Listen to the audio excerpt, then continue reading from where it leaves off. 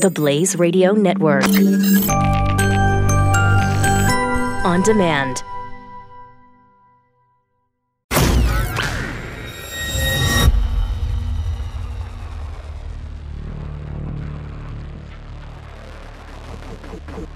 The collision of common sense and comedy.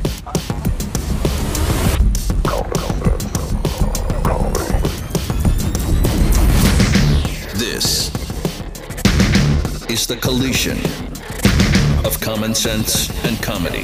This is the Morning Blaze with Doc Thompson. We're going to start today with symptoms of TDS, Trump derangement syndrome. How to recognize TDS. I mean, I think this is something we all need to be aware of, right? You're walking down the street and all of a sudden you go, damn it, I have it. I have Trump derangement syndrome. You don't want this to sneak up on you. You want to recognize those subtle symptoms. So when they start happening, maybe you can seek treatment immediately. I don't know what the final stages of Trump derangement syndrome bring. I'm not sure. I believe it's probably death. But there probably are cures along the way if you catch it early, and that's the key, spotting it early. So I figure we spend a couple of minutes discussing the symptoms of Trump derangement syndrome. One symptom we know now is gaping bullet wounds in your extremities. What? Gaping bullet wounds, holes from bullets does it in your arms and legs. And automatically just shows up? No, they're self-inflicted. So you shoot yourself? Yes, that's right. 69-year-old Mark Bird suffers from Trump derangement syndrome and has taught us that one of the early symptoms are self-inflicted gunshot wounds to your arms. Mark Bird is a College of Southern Nevada sociology professor. He's been there many, many years. He was found bleeding recently from a self-inflicted gunshot wound in the bathroom inside the Charleston campus K building. Yes, he suffers from Trump derangement syndrome. He was found about 8:15 in the morning. This is August 28th, the second day of classes. He has been so distraught over President Trump, apparently he decided to take a .22 caliber pistol and shoot himself in the arm as a form of protest. Such a wuss. What are you talking about? A 22. In the arm. A 22. Yeah, see, this shows me he wasn't really that interested in hurting himself. No. He was interested in gaining some sort of sympathy. Yes. As a protest. Let me see with what can I use to hurt myself that really doesn't like messes my arm up. Right, exactly. If I'm him, like what? 9 mil? Something 42? Some other part of the body? 45, Right.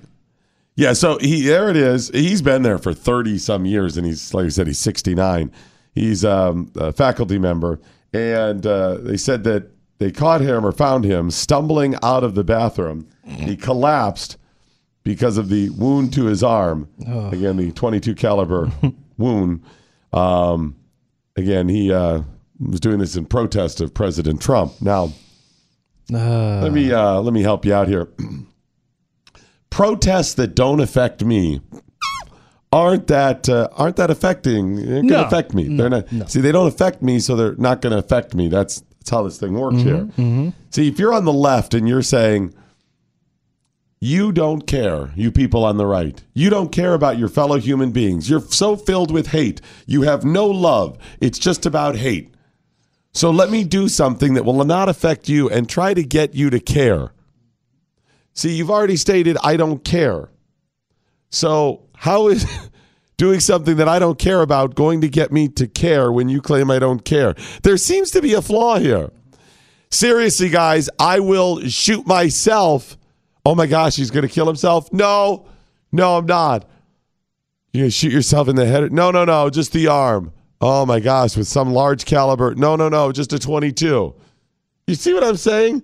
So first of all, it's a failure that you're trying to get me to care about something I don't care about when your whole objection to my existence and what I believe is that I don't care. Okay, got it.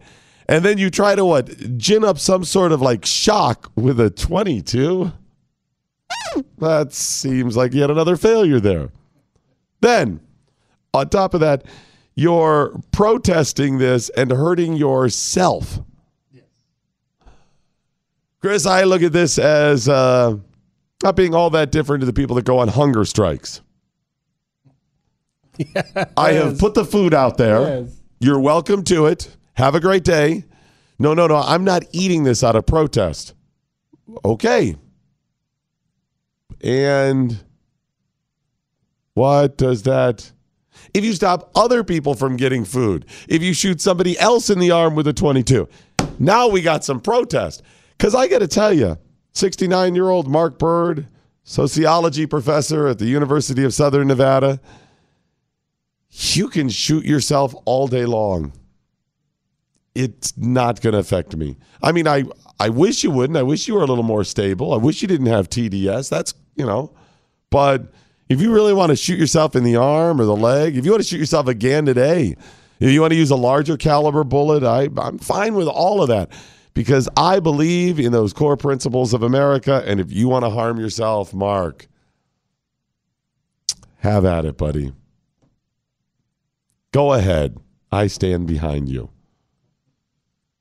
I'm just saying in the future, if you want to offer some sort of protest, get somebody on the right behind you to care, well, maybe you shoot somebody else because then I'm going to care. Now, I don't even think the left is going to care that much. As a reaction... You used a gun. Well, no, exactly. So here, we're 2 weeks into this. The leftist news didn't cover this at all. No. Why didn't they cover it? See, because he didn't shoot anybody else with the gun. Exactly. And Mark seems a little unstable, and they really don't care all that much about mental health. Mm-hmm. That's not their issue there. So we now know that one of the symptoms, the early stages of TDS, is gaping bullet wounds to the extremities that are self-inflicted. Self-inflicted, yes. If you find yourself today reaching for a .22 caliber handgun and aiming it at your arm, I want you to pause if you have any ability to do so and say, wait a minute, this is not me. This is the Trump derangement syndrome talking. That's what it is. And immediately call 911 and report yourself. Just, I'm getting ready to shoot myself in the arm with a .22. Now, likely they're going to go, yeah, it's a .22. They're likely not going to respond in like an emergency type way. It's so serious. They'll get to you after they get to the homeless guy, on the corner, right, messing up with people. Yeah, as soon as they get the guy who's screaming at the clouds, right? Yeah, we'll get to you. It's just a .22. Don't worry. Is it like even a 38? No, it's just .22. All right, we'll get to you eventually here. Don't worry. You're on the list. No worries. We got to get a cat out of a tree first. There's a missing dog down on Elm Street. So if you find yourself in that situation, it may be Trump derangement syndrome. Now, if you're at work today, then you see somebody stumble in with a .22 caliber bullet wound to their arm, it could just be Trump derangement syndrome. Yes, right. Yes. So that's one way to do it. Now, there's a little more to the story that's pretty interesting. When they went in the bathroom, they found a $100 bill taped to the mirror. That's weird. Why is that weird? Why would you put $100 on the mirror? It said for the janitor. Oh my gosh, no. He paid him to clean it? Right. That's funny. Now, there's a problem here from a leftist standpoint even, okay? You're doing this, why? Because you feel bad that the janitor's going to have to clean up the blood and everything? Yes. The thing is, you didn't ask the janitor. Oh. Maybe the janitor's going rate for cleaning up blood is $200. Yeah. Maybe it's $1,000. What's his rate? Maybe it's $1 million. Maybe he wouldn't be willing to clean up your self-inflicted .22 caliber bullet wound to the arm mess, even for $1 million. But you're assuming. By the way, I'll clean up blood for $100, just on the record. Yeah, me too. It's probably not even going to take 100, but since it's out there, 100 seems to be the going rate. Right, You don't know what this guy's going to do. Now, I'm sure the janitor probably appreciated the consideration, but maybe you check with him. Hey, Steve, apparently I'm suffering from TDS, and I'm getting ready to go into the bathroom and shoot myself in the arm. Oh, my gosh, with a 45? No, just a .22. Oh, okay. See you later then. No, I'm just concerned about the blood. You're going to have to clean this up. Yeah, okay. How about like $100? You might just want to have that conversation with him first. And then there's another failure, Chris. Mm-hmm. Let's say let's say you, just for the sake of argument, just to put yourself in the situation. Got it. Let's say you're a student and you hear this gunshot go off. Mm-hmm. You don't even realize it's a gunshot because it's just a 22. Mm-hmm. But then you determine it is in fact a gunshot, and you see a professor stumble out and collapse from a 22 caliber bullet wound. Collapse. Anyway, and they call the ambulance and whatever, and the police are on their way, and you walk in the bathroom following the trail of blood, and you see $100 bill taped to the mirror that says "for the janitor." I'm the janitor at that point. So you're going to self-identify. You're going to clean it up? No, I'm not cleaning it up. I'm going to clean up part of the mess. If there's blood on the bill. Yeah, I'm going to clean up the part with the bill that's in the way of the mirror or whatever, but I'm not going to clean. No. If there's $100 on the mirror, I'm taking that $100. I'm sorry, that $100 is not going to exist. No. What $100? When the police question you at the hospital, you're like, well, I left the $100 for the janitor for your, I'm sorry? The $100 I taped to the mirror for the janitor. No. Sorry, we didn't find $100. That's how the thing's going to play out. Yes. I'm thinking there's a lot of people that may not leave the $100 for the janitor if they wandered in and found the $100 on the mirror. Yeah, that's not going to happen with me. Wait, there wasn't $100? You know, it's possible that I may tape like a 5 up there. No, you didn't leave 100. You left a 5. Let me think. The only way that happens is if somebody knows there was money taped to the mirror. Yes. And I'm going, 100? It was a 10. What are you doing? It was you don't know a 10 versus 100? Come on, Pete. Actually, I think it was a $1 bill, dude. It was a 1. I don't think. Which I thought, I mean, that's insulting because that's not even fighting for 15. That's a minimum wage. Dude, that's what I would do. I would replace the $100 bill with a 10 and a 5 for the janitor, and then put hashtag fight for 15. So anyways, yes, gaping bullet wounds to the extremities, obviously a sign of Trump derangement syndrome. That's likely what's going on here. That's funny. I mean, seriously, this is on you now at this point. Yes. Seriously, if you are willing to shoot yourself in protest with anything, this is you now. You're crazy. This is where you're at. You're going to cling to Trump is what? What do you follow that up with if you're this professor? So imagine the professor's laying in the hospital today. I'm sorry, he's not in the hospital. It was just a 22. He's at home having been released. I don't even know if they actually took him to the hospital. No, they were like... The medics came by and they're like, oh, it's a 22. Here, let me wipe that off. We don't even need gauze. Does someone just have like some Band-Aid? Scotch tape from Band-Aid. Marge's office? Can we get some Minion Band-Aids out here? Yeah, just, kind of lean to the other side so the blood doesn't leak out. Give him a lollipop. I think you're good. On their way, they're like, 22? No, it's cool. You're good.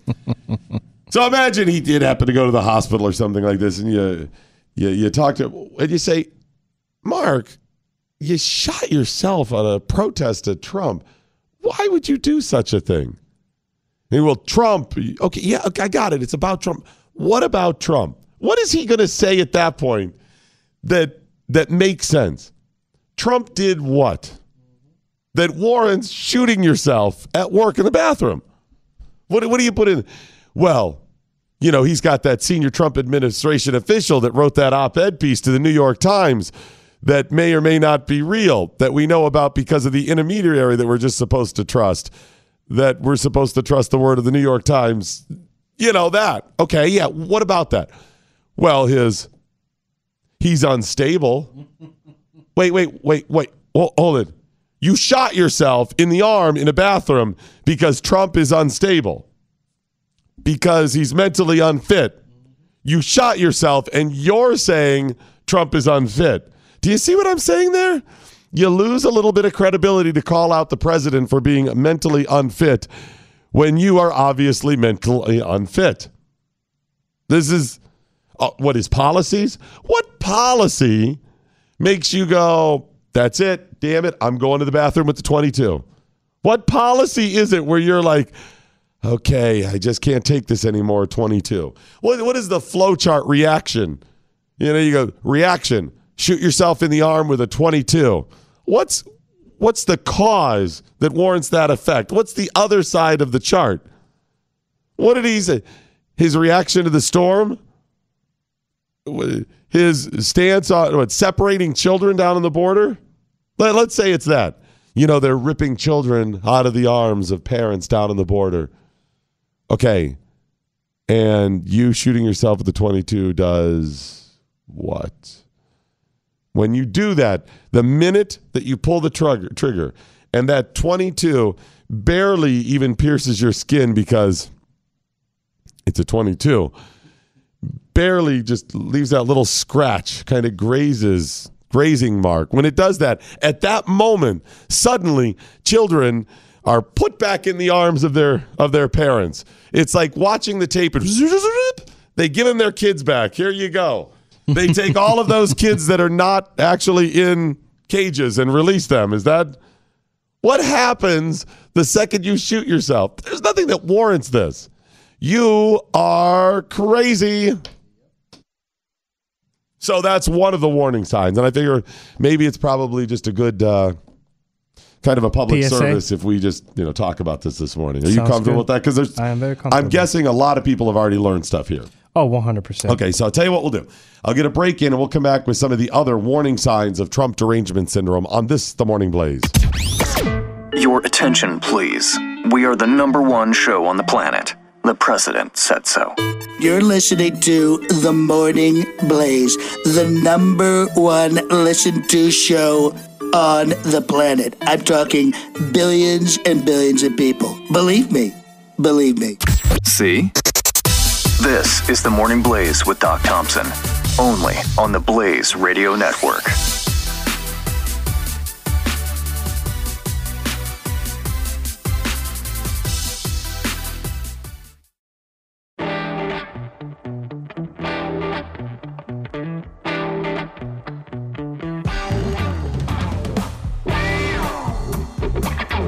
The Morning Blaze with Doc Thompson. Get some tweets in with the hashtag what I learned today. Likely people learning things about Trump derangement syndrome and some of the early warning signs of TDS. Yeah. TJ Topping saying, I'm going to shoot myself with heroin in protest of illegal drug trafficking. Oh, wow. That is always a smart move. Always. It's a good way to express yourself. DMXCM saying, you know why TDS professor didn't shoot himself in the head? Why is that? Because it wouldn't damage anything useful. He shot himself in the head. He's going to be just fine. Daniel saying, everyone forward this TDS story of the guy who shot himself in protest of Trump to Trump. I want to see Trump's response. Yeah, what would be Trump's response to this? Let me think about that. Keep up the good work. It was the most tremendous shooting. His blood was the bloodiest. It was the most tremendous amount of bloodiness ever. Listen, people who've shot themselves over me are far better than the people who've shot themselves over past presidents. That's what I'm guessing, something like that. The other James saying, first sign of TDS, SMWs. So many words, lots of words with it. You're right. That is one of the early warning signs. Please follow us on Twitter. It's at Doc Thompson Show, at Real Chris Cruz. WaxRx, the system is waiting for you at usewaxrx.com. If you go to usewaxrx.com, follow the instructions and order your WaxRx system to make sure that your ears are as healthy as possible, that they are cleaned out of all that earwax and the gunk and the buildup. I got to be honest, before we started doing the WaxRx system commercials, I didn't realize, I never thought about it, all of the other things that exit your ears. Gerbils? No, not like cockroaches. that. Not for most people. Oh. You got the earwax that builds up, hair and skin. That's because inside your ear canal has, what's that? It's because you're old. No, even I have increased hair exiting my ear. Actually, it's just growing there and staying. But everybody has a little bit. Stands firm. You know that you've got skin inside your ear canal. Yes. You know you've got some hairs in there, whatever. I just never really thought about it, but that stuff flakes off and just like the rest of your body does. And it has to exit. Well, with the earwax, that stuff can get built up in there, and you got to make sure that stuff's cleaned out. it's probably more significant than you realize. In fact, if you use the WaxRx system, you'll realize that pretty quick. Go to usewaxrx.com and order the system today. It'll be shipped to your door for free if you use the promo code RADIO. It's usewaxrx.com. 3-step system designed by doctors. It's cheaper than going to see a doctor, get something stuck in your ear. Or, it's safer than cleaning your ear out by sticking something in it like you've probably been doing all these years. Q-tips don't go in there no Not more. supposed to do that. No. It's WaxRx at usewaxrx.com. JR15 saying you have to have TDS to know what is in it. Oh, is that what it is? Yes. You don't really know the warning signs until you have to. It. You have to get TDS before you know the symptoms of TDS. Yes. You know what? As crazy as that sounds, I'll bet that's true. I'll bet that's absolutely accurate. Yep.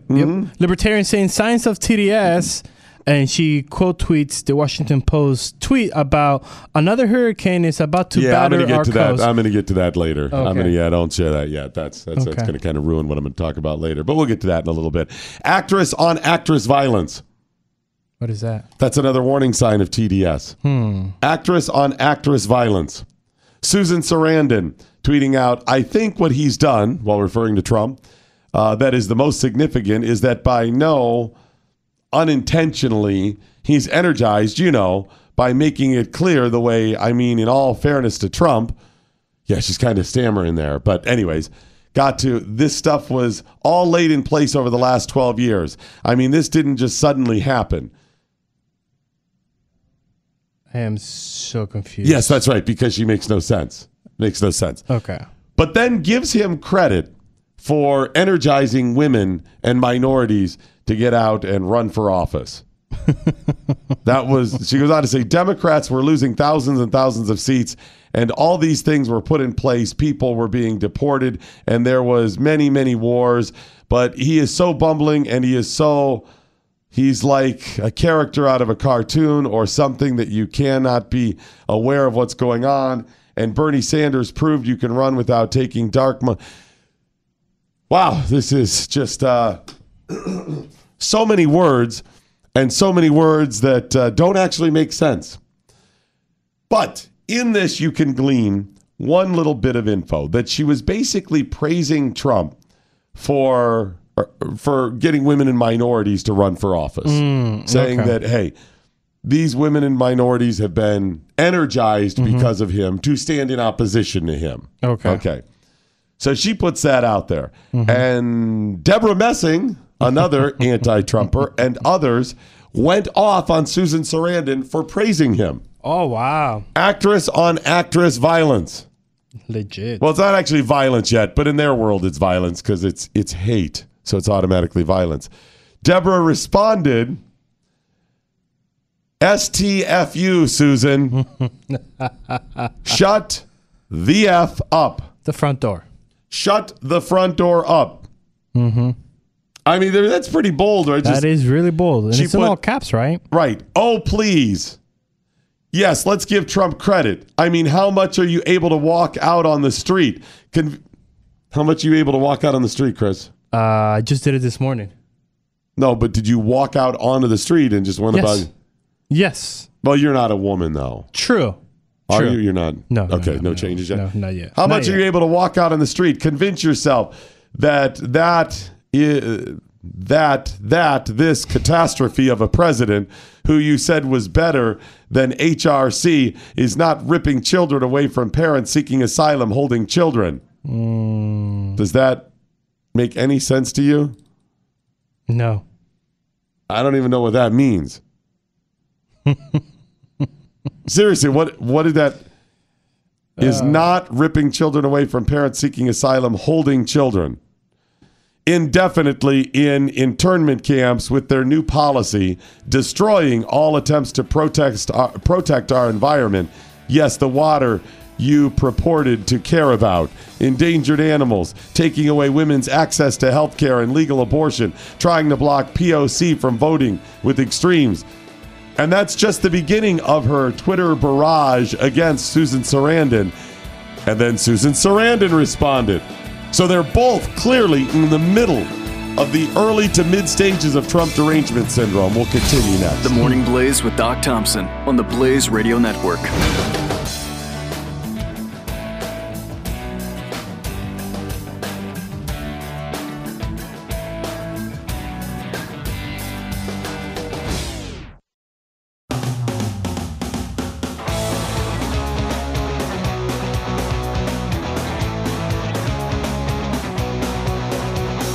The Morning Blaze with Doc Thompson. Okay, so all I'm getting out of this is that Deborah Messing was really upset and went on a Twitter barrage against Susan Sarandon for left-handedly praising Trump. She didn't say, Trump's a great guy, I supported him. She was like, well, he did one good thing because of being such a bad, horrible person. Yes. Women and minorities are now more engaged and out there running for office in that. That's not really a compliment. No, it's a backhand compliment. Yes, exactly. It's not really a good. You think Susan Sarandon, who is crazy leftist, which is redundant, do you think she's like, you know what? It's better we have him because more women are engaged and out there running for office now. So she would rather have Trump because of that. Is that what Deborah Messing actually thinks? Yes. No. It's by the way, this isn't even silver lining for Susan Sarandon. No. She's not like, well, let's find a silver lining here. No. It's a slap in the face. Well, he's been so horrible to women and minorities, they're finally standing up. It's an insult to Trump. Yeah. It also shows how triggered Deborah Messing is. Yes, this is Trump derangement syndrome. This is the early signs. Triggered. Yes. She sees something that says Trump did this and it's nice. Oh, Trump supporter. No. Right. No. I mean, her tweets, by the way, and we'll retweet the first one because it was a whole string of them. And again, so many words and multiple tweets. That's not the place for it. Shut the F up, Susan. Oh, yes, please, let's give Trump credit. I mean, how else are you able to walk out on the street, convince yourself that this is a catastrophe? The punctuation is almost non-existent here. There's random capitalized words. It's just bizarre. It's just a rant. She mentioned judges who will support gerrymandering efforts, not to mention destroying all goodwill. All of it, Chris. There's no goodwill left. An allied relationship across the globe. Oh, and lest you forget Syria, Crimea, and putting pro-Russia agenda before, all caps, the United States' best interest. Yes. Do I go on, it says? Yes. Okay, by the way, you're kind of getting all over the place here. Syria, Crimea, those things didn't happen on Trump's watch. No. Crimea? Obama could have stood up to Russia. Yes. Right? He could have. Not only did he not stand up to Russia, I'm not saying it's the right thing to do because there's more at play here. But they're like, oh, Crimea, and what about Ukraine? Right? I mean, seriously, these were Russia advancing their agenda. Russia, Obama could have stepped in and said, Russia, you got to back off. Yes. Get out of Crimea. Get out of Ukraine. Yes. He didn't do that. So was he pro-Russia by allowing them to do this? He didn't stand up for him, but now that's Trump's responsibility. Yes. Right, okay. Just wanted to make sure I got that right. Okay. I don't know if she knows that. Then she goes on. By the way, she's not done.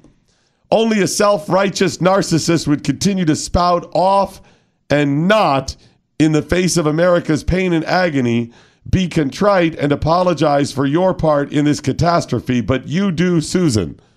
I don't know what the hell that means.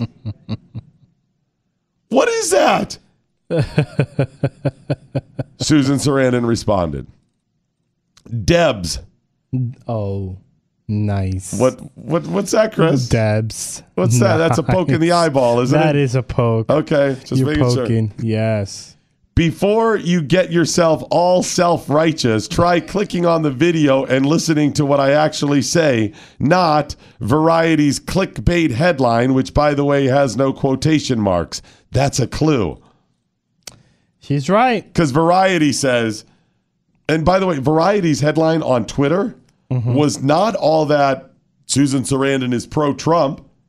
No. It says, Donald Trump has, if anything, inspired more women and people of color to run for office, says Susan Sarandon. Yes. That's really obvious what she's saying there. Right?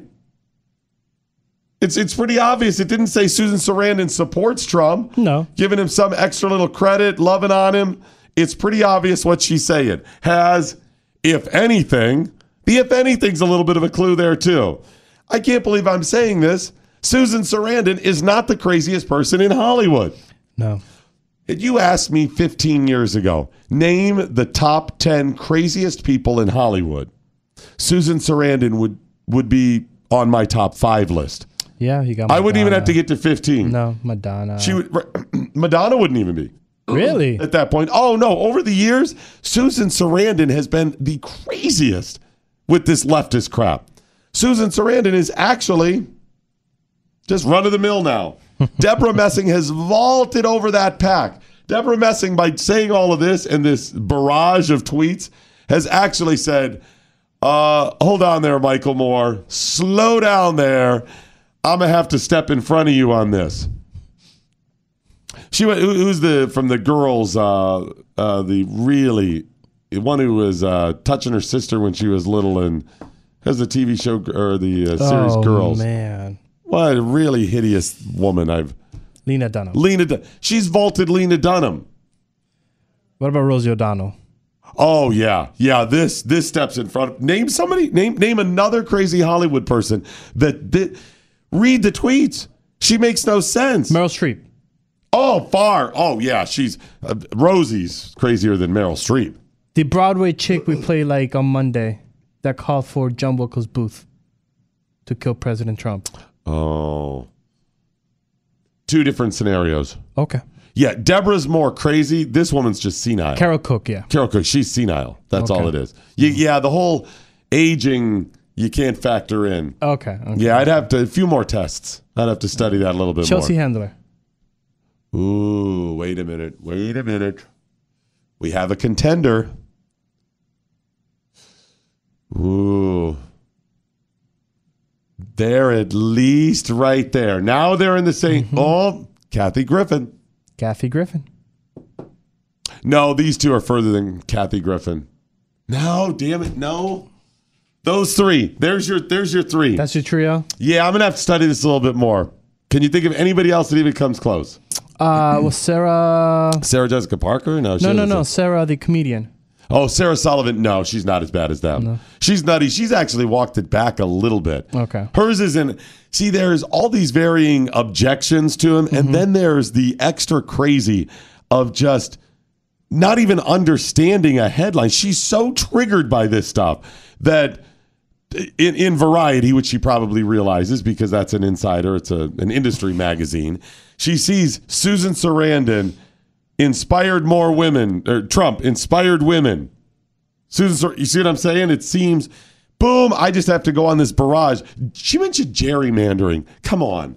You're going off in this gerrymandering. That's, what does Trump have to do with gerrymandering? He has nothing to do with this.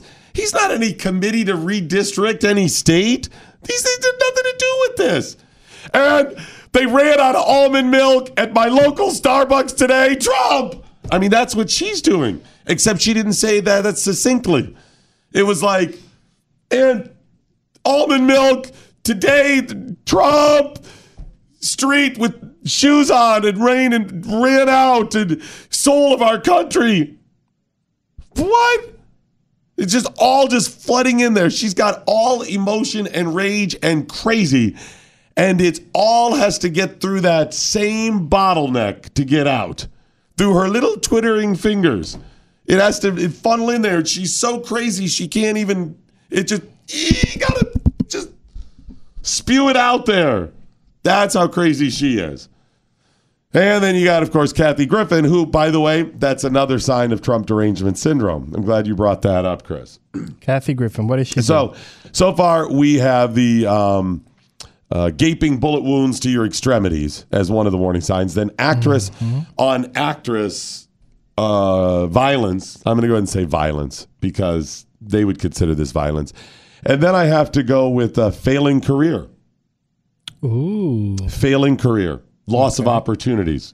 is another sign. Okay. Kathy Griffith said she can't get a Netflix special because she had the audacity to share that a Netflix executive told her that because they had Chelsea Handler, they didn't need another woman. Meanwhile, Norm Macdonald has a Netflix talk show. I know. I can't wait for that. It's going to be so good. Right? Oh.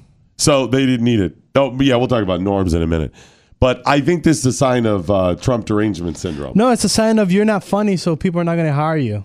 Yeah, I mean, we know why she didn't get the job. Yeah, but I'm saying the funny. reason she thinks, but the fact that she thinks this is Trump derangement syndrome. Now, she didn't specifically mention Trump there. However, no. She mentions Chelsea Handler. Yes. And she's one of the other, I guess, the trio now, right? Yes, okay. It's the trio. And we know Kathy Griffith will not give up the Trump thing. Oh, she does not let all it go. Kinds of stuff. So I think that's probably another warning sign right there. It makes sense to me. Wow. I feel kind of bad for Deborah Messing. Why? Dude, she's the same one in that group. Of those three? Yes. Really? Yes, she's the same. Kathy Griffin, Chelsea Handler, and Deborah Messing, the same one. They've all cried. No. They've all broken down. Do you remember Deborah Messing crying in her car and stuff? Yeah, doing the virtual march. Oh, that's right. She had the virtual march. I'm going to sit right here, drink my coffee. See, that's why I said that she's the less crazy. Because Kathy Griffin decapitated the president. And in a photo shoot. In effigy, yeah. And Chelsea Handler was just going all crazy and tweets every time he tweets. She's the same one. She just sits in her car and just chill. No, but I think she's crazy because she thought she was protesting. I don't think she was like, how can I say I'm a part of that? That would be you and me, right? Okay. That would be you and me. We would go, no, I'm joining you at this protest. We'd come up with some BS line like that. She really believed it. She's got that kind of entitlement thing too, where she's like, no, I'm actually helping out. What are you talking about? So yeah, I think that's what's going on. I get the tweets in with the hashtag what I learned. Let me get a quick break in. Before I do, though, I got to warn you about what is likely going to happen, what is coming in your life if you don't take care of yourself. If that's coming for all of us eventually. But let's say you're 25, 30. If you don't take care of yourself, what is coming is this right here. Ooh, I don't want that. Exactly. And I'm already at 28. Thank you. Do what you got to do now to get those vegetables in your diet. You know you have to eat those vegetables or this is coming. Yes. This is it. You don't want this. Trust me. Nobody wants this. Somehow when you're 25, you know old is out there. You know it's down the road. And maybe you can't visualize it, but you always have time before you get to old. Yes. That's what's in your mind. Yes. You're always like, it's coming. And I get to 30, 35. I even got to 40. And you know old is coming. And then, wait a minute, what is this? I got a waddle now. What is waddle under my chin? What is? And this stuff starts happening. Old does come. Stave it off as much as you can by eating right and being healthy. You're going to feel better. You're going to look better. You're going to be happier. And eating right includes getting those vegetables in your diet. The problem is it's not always easy to eat those vegetables. We have a busy life. It's not always easy to eat right. And then, of course, vegetables aren't as good as eating donuts. Most of us recognize that.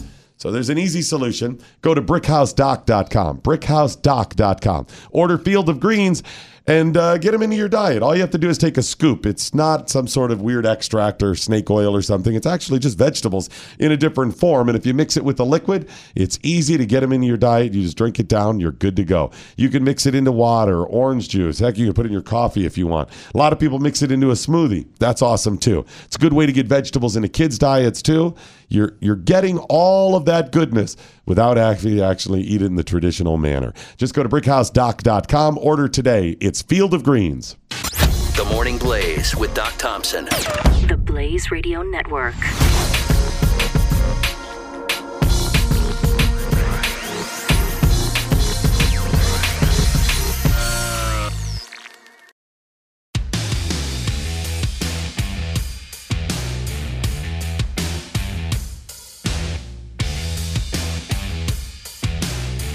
The Morning Blaze with Doc Thompson. I love the Invisible Challenge. I love it. Absolutely. It is arguably the greatest thing the internet has ever brought me. And I mean, there's a lot of things like porn out there that, I mean, it is one of the greatest things it's ever brought me. I love it so much. It's fun. It's entertaining without being political. It's none of that. Or so I thought. What do you mean? Or so I thought. Chris and I stumbled across this new show on Netflix, Magic for People. And we talked a little bit about the original video where this guy scams people into making them think they're invisible. Magic for humans. What'd I say? People. Okay, Magic for Humans. Excuse me. Thank you, Chris. Thank you. And it's just a fun little silly escape, whatever. Well, I didn't realize that so many people would enjoy this and then try to recreate it, but they have. And they've tried to recreate it in their homes with their children, other family members. The guys in the video are probably stoned. I think so, too. Because you're like, why would you believe this? Especially the white guy. Yeah, exactly. Yeah. Which is counterintuitive. You know, you'd think the black guy would be the one that's stoned, but no, I think you're right. The black, it's more obvious the white guy is, right? Yes. 100%. Anywho, so loved it. People have started doing this in their homes, and if you're not stoned, who else would fall for this? Likely kids. Okay. Fun little thing. Or your sister. Or my sister. Yeah, there's a few adults. My sister's very high on the list. So I tweeted out a couple references to it. Chris did as well. One I put out a couple days ago was, "Dear Internet, please don't stop the hashtag Internet Invisible Challenge. Love Doc." And Chris had one that this is the family deserves Family of the Year awards. Yes. Whatever. And your boy Glenn gave us the business. Yes, he did. Yes, he did. He went off. He went off. He gave us the business. He asked if we're insane. We are. Yeah, but not about this. Oh, no. He put, "Are you guys insane? This is cruel. Families are all about trust. You have taken the entire family and pitted them against one. But the entire family pitted them against one person. Personally, I really dislike this construct, not destruct." Yes. And I was just shocked, first of all, that anybody would find a problem with this. Glenn was not alone. There were lots of other people who said, "I hate this. This is cruel. I would never do this to my children." I could not believe that anybody found any significant problem with this. Yeah. Okay, maybe you find a minor problem or so. That was a stretch. But passionately against it. And Glenn clearly was as well. And I responded to Glenn, "You wouldn't have survived growing up with Bud and Nora Thompson." Who are those? My parents. Oh. Yeah, Bud and Nora. They're not going to let you get away without having an invisible challenge or two in your life. It's a must. It's an initiation for the family. Right, exactly. It's part of the initiation. This is called Thompson hazing. That's funny. Thing is about Thompson hazing, it wasn't a one-shot ritual. Oh, no? You just kept going? It was going? a sustained lifetime of hazing. Oh. Yeah, it's like, you join a fraternity or something. It's like, one hell weekend or... hell week, during Pledge week or whatever it is, or one night in particular. No. This is a lifetime of systematic hazing. So it will continue for the rest of your life. Yes, basically. exactly, yeah. Now, there is a subtle transition that is made in the Thompson clan. And that is? You also begin part of the hazing. Oh, you get hazing, and then you begin to also be the hazer. And I think that's designed to make a subtle transition as people die off, that you become the hazer. That's what I think happens. Yes. I included in my tweet that I believe this is harmless family fun that teaches not to be gullible, and ultimately your family wouldn't hurt you. No, and then that's one of the things that me and Jeff were talking about yesterday, because Jeffy just found out about this. Pat was like, "Oh my gosh, this is interesting." So, and then I had the same conversation because after reading the What did Pat think about this? I did not get his full take on it. Okay. He left it for on air, so you have to probably download his podcast. But before the show, we were talking and we were like, in my opinion, this is bringing family together, because if you look at most of those videos, it's mom and dad or mom or dad.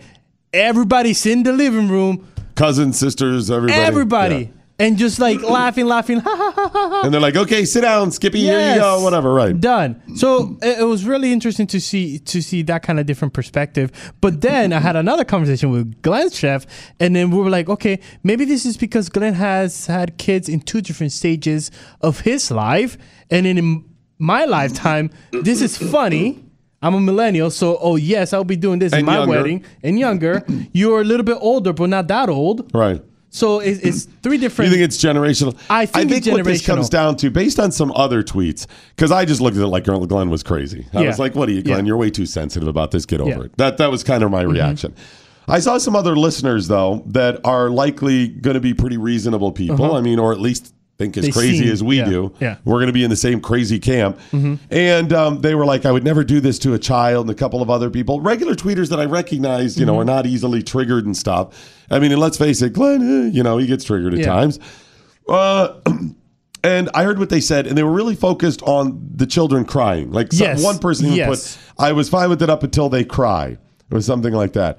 I get that.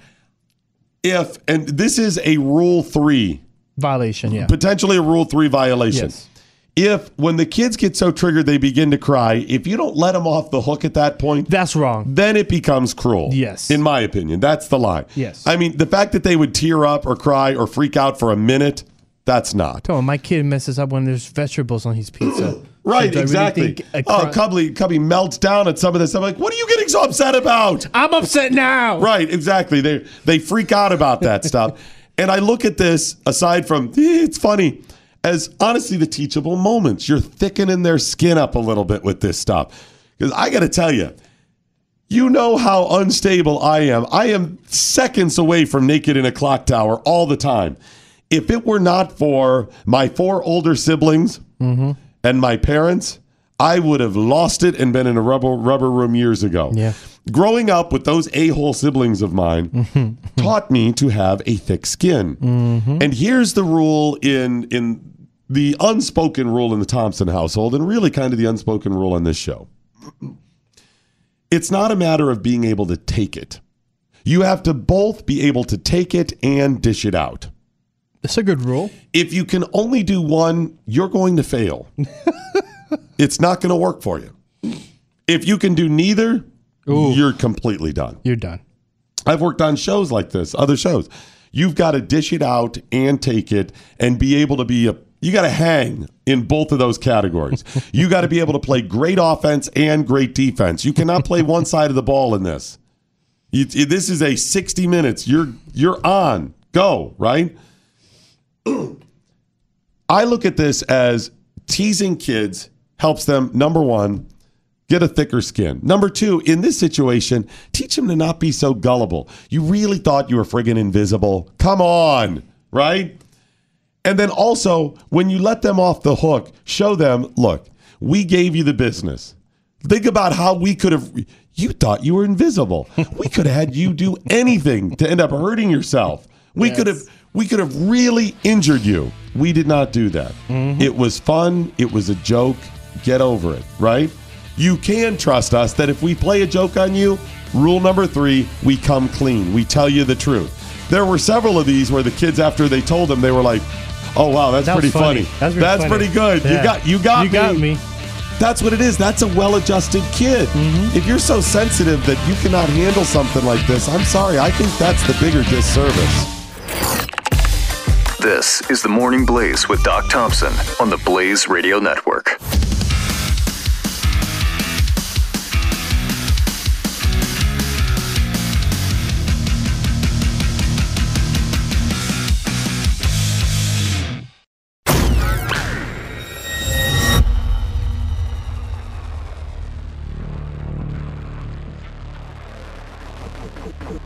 The collision of common sense and comedy.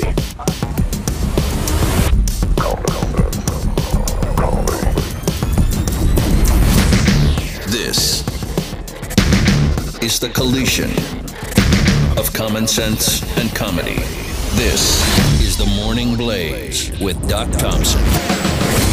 All right, more tweets are coming in, and this is really an interesting discussion about whether or not it's appropriate to play pranks on your kids like this. And I think the thing that the dividing line is kids crying. where they're that upset. Mm-hmm. But that's actually part of the gag of this. Yes. That they believe it and get scared. It's scaring them. That's all it is. It's a scary movie, right? And I get the trust factor among parents, but I got to tell you, for all of the crazy stuff that my parents put us through, and then we put them through in turn, and we put each other through, I always knew there was no doubt in my mind that I could always, if all else fails, come clean to my parents. That's good. Listen, I was out there doing all kinds of crap I shouldn't have been doing growing up, right? Mm-hmm. But I knew if it hit the fan, I could tell them, and they were going to do everything they could to make sure I was okay. Even if it, got in trouble, did something wrong, the police come knocking on the door, I could be, and they were going to do everything they could to help me out. So obviously I wasn't, there wasn't a lack of trust. In fact, it was just the opposite. I trusted my parents to the nth degree. So it's not an automatic breakdown of trust. Now, maybe some people would. Maybe some people would go, oh yeah, you can't trust, or I wouldn't trust my parents after that, or didn't. Did you guys play gags on each other? Did you? No, we weren't. No, I was a prankster. You'd fit in well at the Thompson house. You'd do okay. Yeah, they didn't prank. I pranked. Okay. I remember calling my mom one time and told her, I went online and recorded myself, and this is the county yell for Deltona, Florida. And it was like my dad got arrested, and next thing I heard a dunk. I'm like, oh crap. Yeah, she passed out. I was like, that prank did not work. Actually, that worked pretty well, didn't it? No, it did not. Was she all right? She got hurt. Oh, that's not good. That's what I'm saying. How hurt? Her head. She didn't break it. Just a bump, though? Just a bump. Oh, then it was still a good prank. Yeah, it was a good prank. I was and what did you learn from that prank? Not to do that. No, you learned to put pillows down. Oh, but I wasn't home. I was somewhere else. Oh, yeah. Just make sure there's a safety net. That's all there is to it. That's a great prank. That's awesome. My parents also pranked me as life lessons, too. That's why you always leave a note. It was kind of like those. Like Arrested Development? Okay. So there may have been a time where a little local community service organization for our little town, it was a very small little town, whose office was located very near our home, and had a guy run the place who was a family friend that I like to harass. He was a friend of my sister's in like 17. That I may have left some prank calls on their little answering machine. I may have pranked him and then left some prank calls, right? May have. What's the statute of limitations? My sister Tammy is over talking to this friend of hers, and he's like, yeah, we've been getting some prank calls and whatever. So my sister hears it, and she's like, that little sucker. Knows it's me, I'm like 12 or 13 or something like that. So she doesn't say anything to me. She goes to my folks. She's like, yeah, the goofball's making prank calls over there. So my parents go, okay. So they just wait. That evening, we're all sitting around watching the TV. The conversation casually turns to my sister. Oh, yeah, someone's been making prank calls over at the, And my parents are like, huh, well, that's a felony. Oh. That's a felony. And, whoever gets it, they're going to prison. There's the whole thing. Wow. And it was just like this. And I was like, okay, I'm going to prison. Oh, my gosh, I'm going to prison. Whatever. I'm trying to remember how the whole thing played out. But at some point, then they were like, you idiot, what are you doing? So then my dad, go get the phone book. So I get the phone book. And I didn't realize it. In there, it had a whole section of, it was a crime to make prank phone calls and go into prison and the whole thing. So that's how I learned that was illegal to do. But it was the same thing, right? So teachable moment as well. Moment, yeah. And they waited till I cried. Good. They waited till I was going to the big house on that one. Good. I get the tweets in with the hashtag what I learned today. Joining us now, the author of September 1918 War, Plague in the World Series, Skip. Skip, I'm going to need a pronunciation on your last name. Desjardin. Desjardin, okay. I figure that's easier than just screwing it up because, see, Skip, and I apologize because good producers, they would actually put a pronunciation up for me. But... Oh, I knew the name. Desjardin. Was it a teachable It was moment? a teachable moment. Yeah. Skip, here we are, the 100th anniversary of 1918. And 1918, a lot of interesting things happened. Yeah, it was an amazing 30 days that September. The first big American battle of World War I was taking place. Up until that point, our troops had been scattered amongst French and British generals. And in September, Blackjack Pershing finally united all of them in one big American army, and they won a very critical battle that September, and basically broke the will of German troops and the German command, and 8 weeks later the war was over. Also, the Spanish flu broke out in Boston, and we tend to forget the Spanish flu in history. We go through the greatest hits in school. We do Pilgrims, Sure. Civil War, World War II, and everybody heads off on summer vacation. But Spanish flu was the worst epidemic in world history. Over 100 million people died. See, I had no idea going from memory that it was that significant. Yeah, worse than the Black Plague of medieval times. And in the United States, 700,000 people died. Wow. And that would have been a country of 150, maybe 200 million, maybe? Yeah, almost around half of what we have today. Okay, yeah. Wow. So think about that for a minute. If we suddenly had an epidemic breakout today even that killed 700,000 people, we'd be in a panic. Yeah. And they were to an extent. And so that broke out in Boston in that month at the same time that the Red Sox were playing in the World Series led by Babe Ruth, and won that World Series, the last World Series they won for 86 years before their famous drought. And part of why I got interested in writing the book was my initial question to myself was, first of all, why was the World Series being played in September? And why would anybody go to games in Boston at exactly the time when being out, crammed into a crowd at a ballpark, could literally kill you?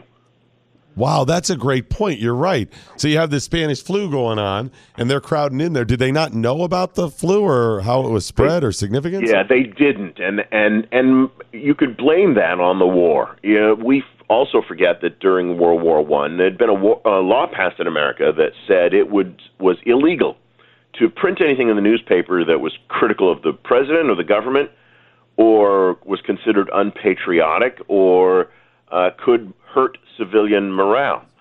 And newspaper editors around the country had gone to jail. And so newspapers were a little timid about these things, and after all, what could be worse for morale than telling people that hundreds of their neighbors were dying? And so newspapers were very, very slow to report on the Spanish flu, and when they did, they were taking the word of local officials who every single day in Boston would come out and say, well, everything will be better tomorrow. Everything will be better tomorrow. And they did that day after day after day, despite the fact that at its peak, one person was dying in Boston of the Spanish flu every 9 minutes. Yeah, I just did a quick numbers too. I think there's around 3,000 counties in America. That means for 700,000 people, that would be on average of about 230 some people dying in every county. I mean, think about your home county, wherever you are right now, that's 230 people dying. Yeah, it was an amazing thing. And one of the reasons that it spread that way, again, it started from Boston, and it spread because sailors and soldiers stationed in and around Boston were moving around in wartime and being shipped from facility to facility. But the other reason that it was as devastating as it was is that no one was learning lessons from the previous cities where it took place. All the mistakes that they made in Boston were all repeated then in Philadelphia, which was the next big city that it hit, again, because the media was afraid to sort of report on it vigorously because of this law, which had good intentions.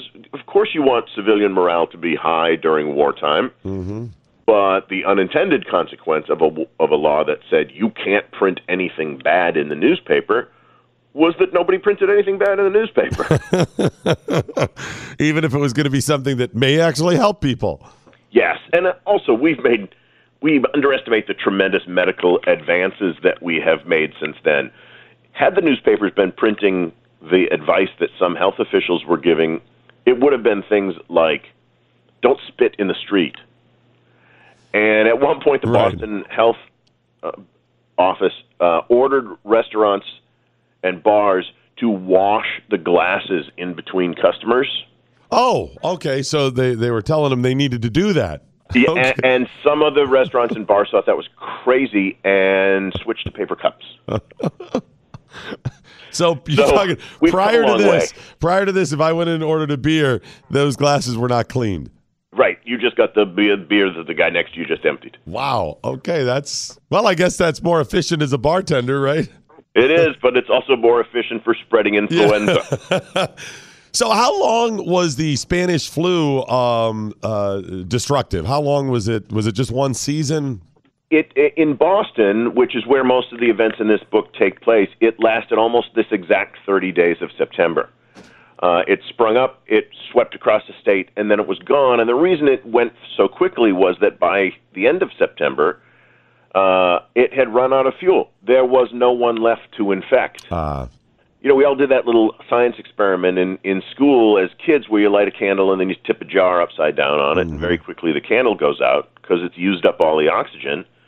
Same thing. The flu was so widespread that by the end of 30 days, there was nobody left in all of Massachusetts who hadn't been exposed. So the same thing happened. You either had the tolerance to it or you had succumbed to it. Yeah, and one of the tragic things about this particular strain of flu, and look, flu is tough. Even today, flu is every year the fourth or fifth biggest killer in America, despite all our advances. But this particular strain, as opposed to most of the time today when it affects the elderly or the very young, infants and toddlers, this went after people in their 20s and 30s, in the absolute prime of their life, and took advantage of their own antibodies and their ability to fight infection. So when they caught it, they created so many white blood cells to fight it that it filled their lungs with white blood cells and literally drowned them. And quickly, people would be fine at breakfast and dead by nighttime.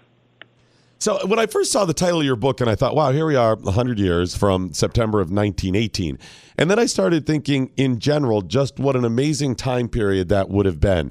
I mean, you're talking, obviously, World War I and the things you mentioned in your book, but you're just a couple of years from the Roaring 20s, and you're just 11 years from the stock market crash and the Great Depression.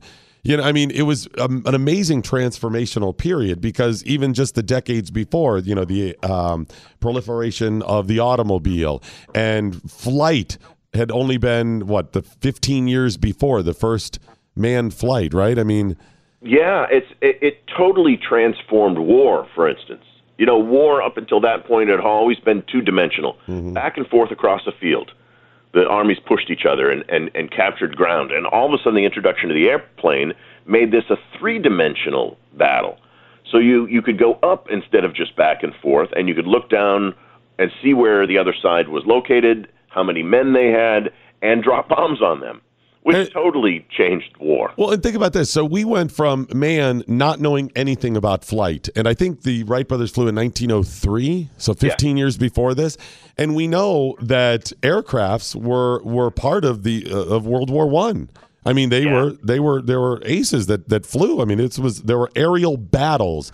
So think about that first flight of the Wright brothers and how limited it was. What was it, 40 seconds or 20 seconds or something? Yep. And 15 years later, having no knowledge of flight, you have aerial battles in war. Yeah, there's a great story in the book about a kid from Boston named David Putnam who became America's ace of aces, the guy who had shot down more Germans than anyone else. And he had volunteered early in the war before America was in it, had first worked on an ambulance corps, and then joined what was called the Lafayette Escadrille, French planes, American pilots, and racked up more wins than anybody else. And on September 12th, was shot down finally himself. And he had been famous all across America, and his exploits had been had been chronicled in newspapers from coast to coast. Everybody knew who America's ace of aces was, and now he was dead at 19 years old. Oh, my gosh. Wow. Wow, that's incredible. And flying planes, that, as you said, that were fairly rudimentary, most of those planes were covered in canvas, not in metal. Oh, wow, because they were more about the ability to bring war as opposed to protect the plane. They hadn't gotten there yet, or even how well, they had to be light in order to fly. Wow, that's incredible. Yeah, what an amazing time period. How else, if you had to come up with a blanket concept or a way for people to understand what life was like during that time period, because here you are, you spotlight 30 days that were incredibly transformational. What was the overall attitude? Were people worldly? Did they understand what was going on like maybe we would today? It was really the beginning of change. 1920, just 2 years later, was the first U.S. census in which more people lived in cities than on farms and in rural areas. So that agrarian to industrial society change was just taking place. And as a result, the immigration levels were incredibly high because we needed people to work in factories, especially in the Northeast, where they were producing, during the war, blankets, uniforms, boots, shoes, all the things that a giant army of more than 1 million men needed. And so that, too, was changing society, because suddenly you went from sort of a homogenous society to all these various ethnicities moving into certainly the Northeast from all kinds of different countries, and in those days had their own doctors, their own grocery stores, their own newspapers, and the assimilation into American society was slower even than it is today. Skip, this is fascinating. What a great way to pull this all together, too. I think your concept and execution, awesome for the book. Nice job. Thank you very much. We'll post a link to it. Where can people find it? Obviously, the usual places, but do you have a website?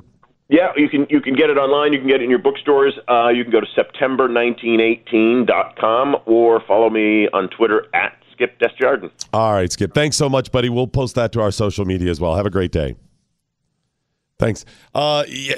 Just can you imagine the transitional amount? Had you thought about that before? That here you are in World War I, 15 years earlier, the first flight. Now you go, well, 15 years is a lot of time to develop something. Yet now with computers, they knew nothing about flight, Skip. I'm talking to Skip. Chris, they knew nothing about this. And those first flights were just seconds long. And here you are, 15 years later, using it in combat, and it's significant. Yeah. Aerial battles. You see those. It's really interesting because I never would have thought like 1918 would have been an important month for America. And look at all that. And then in Boston? Yeah. Come on. Well, and the way he ties all that together, you're right. So here you are, this plague, which I didn't know how many people were killed. And the World Series is going on. You're like, hey, guys, maybe you shouldn't all be here, right? You should all put in one. No, don't go. The number of people, he said 700,000. We were half the size we are now. And if you divided that up equally, it's 230, 250 people per county if it were even. That means in your county, I'm guessing you would probably know a couple of those people. Yes. Right? Yes. It would have affected everybody. Yes. Huge. Interesting stuff. We'll post a link to it. More coming up on The Morning Blaze. The next generation of talk radio. The Morning Blaze with Doc Thompson. On the Blaze Radio Network.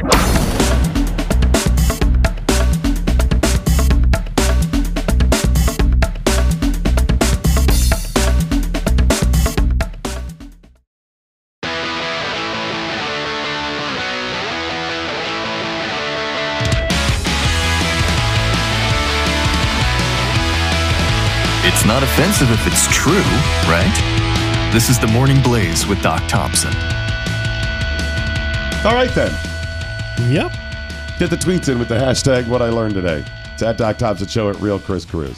JR15 saying 1918 was the beginning of change, but we won't add hope for 90 years. No, I don't add that till much later, but we did have change. Yes. I mean, the truth is, whenever you spotlight a time period like this, there's always change. Everything. Today is part of the change. Today is part of innovation and revolution and differences and crafting and shaping the future. Every day, every moment is some of that. It's just some moments come together where it's more obvious Yes. You know what I mean? It's like saying I worked and put everything in place and then finally this thing happened. It's kind of like that. It builds up to these moments. But that's pretty interesting. September 1918. You also have a couple of questions. Stinky saying, where were the Wright brothers from, Doc? The Wright brothers were from Ohio. Ohio is actually first in flight. They want to claim that North Carolina is because that's where Kitty Hawk is, but it is the birthplace of aviation, and then indirectly also first in flight. So North Carolina, y'all just settle down there, okay? The guys just happen to go down there for a while, and you're going to claim this?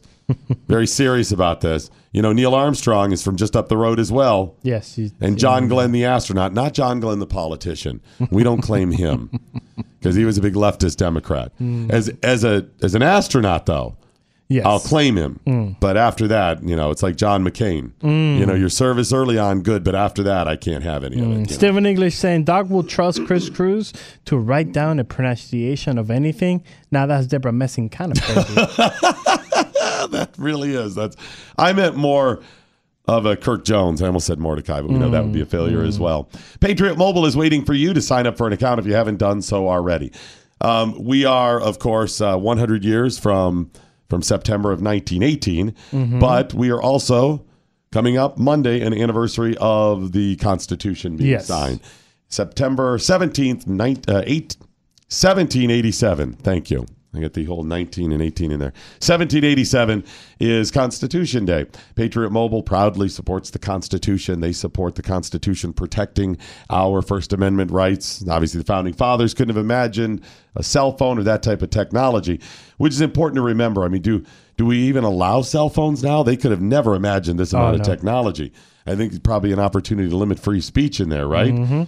I mean, that's the argument when it comes to the Second Amendment and technology. Yep. No, we do not believe that, and neither does Patriot Mobile. In fact, they celebrate the Constitution and those protections, and that's the reason they are giving you a special deal if you sign up before Constitution Day Monday, and that is a month of service for just $17.87. So good. That's amazing. Yeah. Their deals were already great when it came to talk, text, and data plans at Patriot Mobile. But even better, first month of service, $17.87. Now, we've told you over the years all of the great deals that they have. They work on all kinds of things to give you an opportunity to save money and do some good in the world. They give you, discounted phones. They give you activation fees that are waived goodbye if you sign up. Times they give you an opportunity to pay off your old service. All of this stuff. Because that's what Patriot Mobile does. They keep those prices low while doing good with the money that they bring in. They're capitalists. Of course, they got stockholders in that. But they also spend just a little bit of that money on doing good in the world to protect things like your constitutional rights. Sign up today, patriotmobile.com/doc. patriotmobile.com/doc or 800-A-PATRIOT. I knew I messed up. Stephen English says, 1918 was an important month. Wait, what? You guys know what I meant. I don't think so. Oh, you idiots. I was thinking that too, Stephen. Thank you. I was like, it sounded like a whole year. Blah, blah, blah. Love the blah, blah, blah. Cool story about 1918 reminded me of my visit to the National World War I Museum in Kansas City. Highly recommended.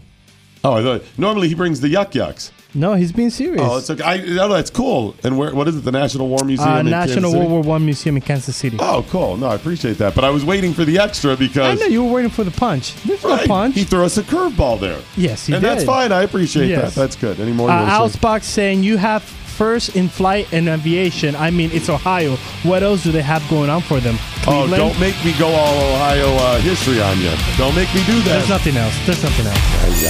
This is the Morning Blaze with Doc Thompson, only on the Blaze Radio Network.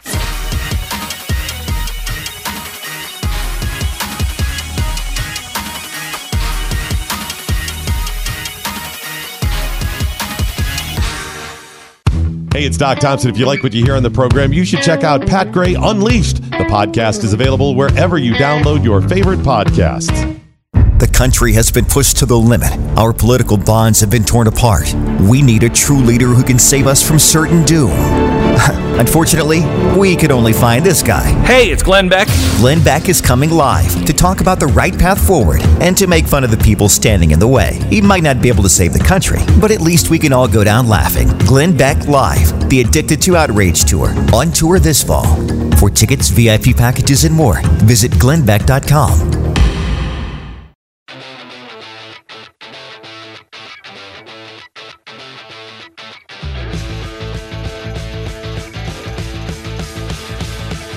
This is the Morning Blaze with Doc Thompson on the Blaze Radio Network. All right, we got to spend just another minute on Trump derangement syndrome. Okay. And it was one that you started to get to earlier, but I was not prepared for it yet. I wasn't getting to it. That was, I think it was Donna or Stinky. No, it was a great observation. Yes. I'm just saying, but then you did, but I was not prepared. And that is the Washington Post. Obviously, the editorial board there, Trump derangement syndrome. Oh, all of I them. think it's like the Spanish flu. Did it spread that quickly? It does. I mean, you could be fine in the morning, like la la la la la la. You're dead by la, lunch. and you're dead by lunch, right? And one of the other symptoms By the is way, was that the Smurfs? that was the Smurfs. That's right. Nice throwback. Because when I have breakfast in the morning, life is always la la la la la la la la la. Well, that's because I'm eating Smurf Berry Crunch. Oh, It's another little throwback for that's you there. a big throwback. So yeah, the Washington Post editorial board apparently with the Trump derangement syndrome, and one of the symptoms is where you start making wild accusations that are not connected to anything, certainly not the president. For example, headline from the Washington Post. Headline from the Washington Post. Another hurricane is about to batter our coast. Trump is complicit. Donald Trump is complicit in a hurricane battering the coast. Legit. If you said even a hurricane battered the coast and a lot of people died unnecessarily, the president is complicit because they didn't have FEMA altogether. Yes. Yes. Okay, well, a bit of a stretch, but I could see that. Yeah. They didn't do their job. How is Trump complicit in the weather? He controls the weather now? Well, yeah, he's him with the Jews control the weather now. Oh, that's right. Well, and we he's in do New know York. that he has a Jew son-in-law, right? That's right. That's probably the end. He probably gave him I have the most weather beautiful machine. weather machine. Yep. It's beautiful. It's tremendous. And that's the reason he knows water is wetter. He knows the degrees of wetness Because that water he can have. created that. Because he's part of this. Now I get it, Chris. That makes a lot of sense. You're welcome. As much sense as the Washington Post. Yes.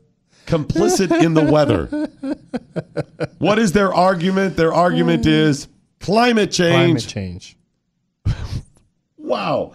How do you write that? Even if you think that climate change is a thing and people are not doing what they could do, let me show you how stupid that is, even within their asinine headline. Okay. I'll share a little more of the article. So the headline is, another hurricane is about to batter our coast. Trump is complicit. When it comes to extreme weather, Mr. Trump is complicit. He plays down humans' role in increasing the risks, and he continues to dismantle efforts to address those risks. It's hard to attribute any single weather event to climate change, but there is no reasonable doubt that humans are priming the Earth's system to produce disasters. With depressingly ironic timing, it says, the Trump administration announced on Tuesday a plan to roll back federal regulations on methane, a potential greenhouse gas that is the main component in natural gas. Drillers and transporters of the fuel were supposed to be more careful about letting it waft into the atmosphere, which is nothing more than rank resource waste that also harms the environment. The president has cemented the GOP's legacy as one of reaction and reality denial. Sadly, few in his party appear to care. So, the same people who have told you that our positive economy right now is thanks in no part to President Trump. It's in spite of him. Yes. He has no control over the environment. Yet, he controls the weather. A guy who's been president for almost 2 years. Almost. And has, in spirit, by his presence, inspired people. Okay. And has signed legislation specifically dealing with the economy. Well, and has battled other things. He's worked out trade deals. So a tax plan, a new tax plan that he signed, working on trade deals, whether you agree with them or not, messing with the tariffs, and inspiring people one way or the other, has nothing to do with the good economy. Nothing. After 2 years, zero effect on it. But he controls the weather. Paris Accord, Doc. Paris Accord. Controls the weather. Are we on the Paris Accord agreement? Done. And that's controlling the weather? That is controlling the weather. See, here's the thing. These are also the same people that when I say, wow, it's January in New York and it's 70 degrees, I'm all about the climate change. Let's keep that climate change coming. And they're like, Doc, this is no single weather event that does this, whatever. But this hurricane that's hitting is Trump's fault. He's complicit in that. Yes. Okay, that seems like a failure as well. The same people that have told us that just seems contradictory. Very. Okay. Very contradictory. All right. And by the way, when have we been failing the environment that has caused climate change? When did that start? I would say right before that movie came out from Al Gore. Oh, an Inconvenient Truth. Yes. You know, that was years before Trump was in office. No, that's impossible. No. This claim of climate change in one of its many forms, global warming, global cooling, go back. We have documented proof, and it may be even further back than that, but documented proof of this being a part of our government. During the Grover Cleveland administration, you can find, by the way, that was the 1800s. Okay. You can find headlines where they were fearing another ice age. 150 years, Chris. You can go back and find them claiming some form of this, whatever. That's a long time before Trump became president. Long time. Yet he now is complicit. Obama wasn't complicit because Paris Accord? Is that right? Yes, Paris Accord. We're not Solyndra? there. Okay. Obama flying all over the country for vacations and campaigning and all this unnecessarily, which polluted the environment more. That's not complicit in man-caused climate change, right? All of the leftists. The Washington Post continuing to print a newspaper. That's good for the environment. I don't know what you're trying to get out of that one. How else are they going to inform people? Electronically. And that doesn't damage the climate? It damages it less than printing a newspaper every day. Because apparently that ink is great for the environment. Yes. Newspaper ink, fantastic. Yeah. It actually rebuilds the ozone layer. Most people don't realize that. What? Yeah, the breaking down of that newspaper ink from the Washington Post rebuilds the ozone layer. Oh, wow. And cutting down all those trees, fantastic for the environment. Wonderful. That's great. Actually, you know what? It's more damaging than we realize. Really? Because all the bull crap that they print, it's just more methane to the environment. Trump, complicit in Hurricane Florence. First of all, we don't even know if it's going to hit still. Yeah. Looks like it is or probably tomorrow midday. Yeah. They've already downgraded it and said it may only be a Cat 2. At first, it was going to be a full-fledged 4. Then it was 3, maybe 4. Now maybe 2. Not 2. So far. Could pick up more. We don't know, but maybe not as significant as they have said in the past. So in their own story, they have contradicted themselves and the concept of climate change because they're blaming a single weather event. Yes. But much like the New York Times cleaning up their so-called op-ed piece from a Trump insider, a senior Trump administration official, they go ahead and cover their ass by offering up little phrases. Yes. Folks, this is called poetic license. That's what this is. They said Trump is complicit, blah, blah, blah, blah, blah. It's hard to attribute any single weather event to climate change, But there is no reasonable doubt that humans are priming the Earth system to produce disasters.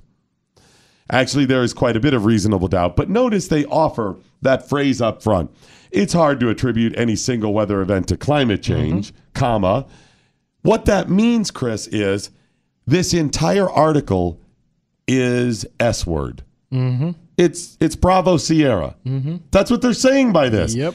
Trump, another hurricane is about to batter our coast. That is a single weather event. Trump is complicit in that single weather event. We're blaming Trump for a single weather event. It's hard to attribute any single weather event to climate change. What that says is this entire article is a waste of time. Yes. It's crap. It's Bravo Sierra. It doesn't need to exist other than propaganda. They did the same thing in the senior Trump administration op-ed piece as well. They say all of these things, but go ahead and offer up a phrase here or there that cleans it up. Let me tell you how poetic license works, okay? You ever watch a movie and, you know, they have to accomplish these series of tasks. It's a thriller, right? Maybe a spy or a war movie. They've got to accomplish these series of tasks in order to stop the bomb from detonating. Okay. Right? Yes. And they got to jump through all these hurdles. They got to do this, they got to do this, and they got to get into the building. Whatever the scenario is that leads to the climax of the 6 seconds, 5 seconds, 4, 3, 1 second left in the... Just did it in time, right? You're watching the movie and you're going, yeah, why didn't they just go in through the basement? True. Or why didn't they just call him? Why didn't they just... You say this all the time in movies, and they know this as writers. So what they offer is the same type. They offer one sentence that tells you why they couldn't do that. Yes. Even though the sentence is crap. Yes. Well, you know what? We'd like to just go in through the basement, but we can't because it's a red door. Wow, you're right. We couldn't do that then. Let's continue go through these unnecessarily long and difficult challenges. Right? I mean, they offer, so true. and it's just, we know we can't do that because then the CIA would be tipped off. Right? It would go ahead and broadcast that. Whatever it is, it's nonsensical. Yes. But it's poetic license because they're writing it. And if they say it, then it must be true. You as the viewer just accept it. You don't know the backstory. They haven't told you the backstory. If you were interviewing them, you'd go, what the hell does that mean? You can't go in because of why? Yeah, we could still do that. You'd shoot down their argument. But for the movie's sake, poetic license allows you to just explain it away, even though it's all nonsensical. It's fiction. You have license to do that, to change, to alter. It's just writing. So what they did in here is write fiction. And poetic license gave them the ability to make a statement which is inaccurate based on everything else they've ever told us, inaccurate within this very article. And then, as we say, that's a single climate change event that you've told us, single weather event, rather, that climate change does not affect. It's hard to attribute any single weather event to climate change. But there is no reasonable blah-bitty-blah-bitty-blah. And the way they also write it, there is no reasonable doubt that human beings are priming. Reasonable doubt? What they wanted to put is there is no doubt. Yes. But then I would say, no, there are actually people who doubt this. Damn it, how are we going to... There is no reasonable doubt. So anybody who doubts it is unreasonable. You have no reason. You don't have the ability to reason. Really? I've just reasoned your whole damn article. I've reasoned better than you did. I'll reason the hell out of your climate change argument. But you won't have that discussion because, again, this is propaganda, and they write it this way, again, poetic license, to shoot it down. This is a qualifier. It's hard to attribute, and there is no reasonable doubt, all leading up to humans are priming the Earth's systems to produce disasters. You know what? I object. Well, then you're not reasonable. Chris, I recognize, of course, you have objections about some of the things I say, but no reasonable person would object to them. That's all you have to do is start a conversation, start a meeting that way. You will win it every time. You know, anybody that would object to something like this is clearly being unreasonable. Paul, do you have any questions? You seem to be upset by this. You're objecting to it? We've already established that means you're unreasonable. Wow. So, obviously, they have Trump derangement syndrome. Totally. TDS, in effect at the Washington Post.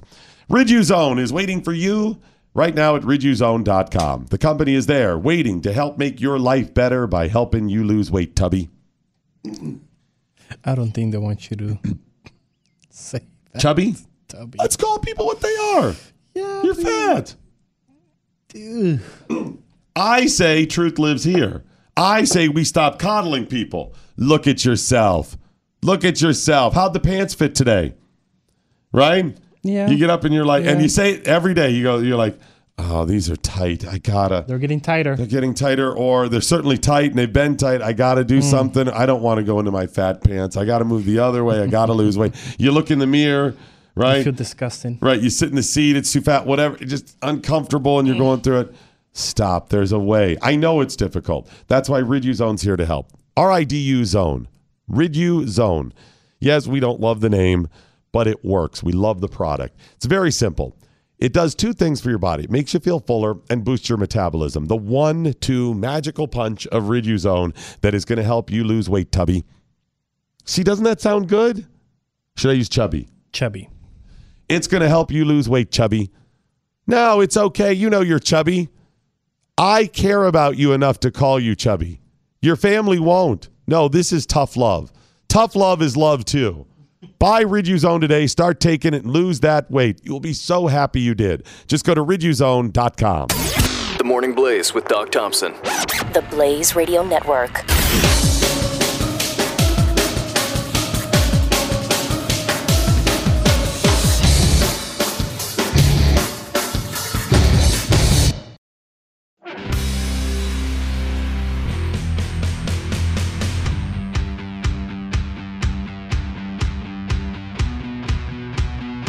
If you're enjoying what you're hearing, congratulations, you have a sense of humor.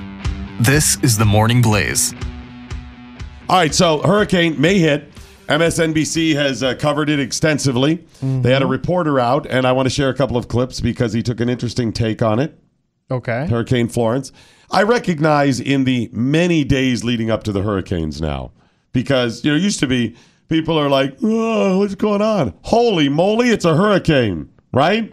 Yes. Now we're 3 weeks out and they're like, a tropical storm is building 4 million miles away. And then as you get closer, it's building. Okay, now we've been talking about this, or it's been in the news as a hurricane, likely going to hit the East Coast for about a week. Yes. So you get plenty of time, which is fine.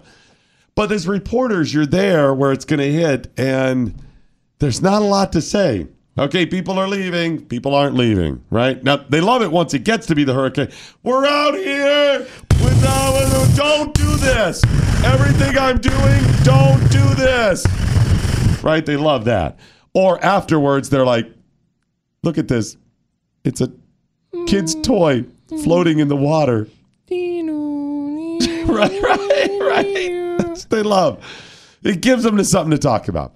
But in the days leading up, they got nothing. So here's Kerry Sanders, MSNBC reporter, standing in the surf. He's standing in the surf on the beach. On the beach, okay. On the beach. In the water. I mean, his feet are inside the water. Yes. Okay. He takes, in order to explain what's happening? Surge, what the surge is. When it talks water surge or this ground, what is it? Not water surge. Storm surge. Which is water. I mean, you understand what it is, right?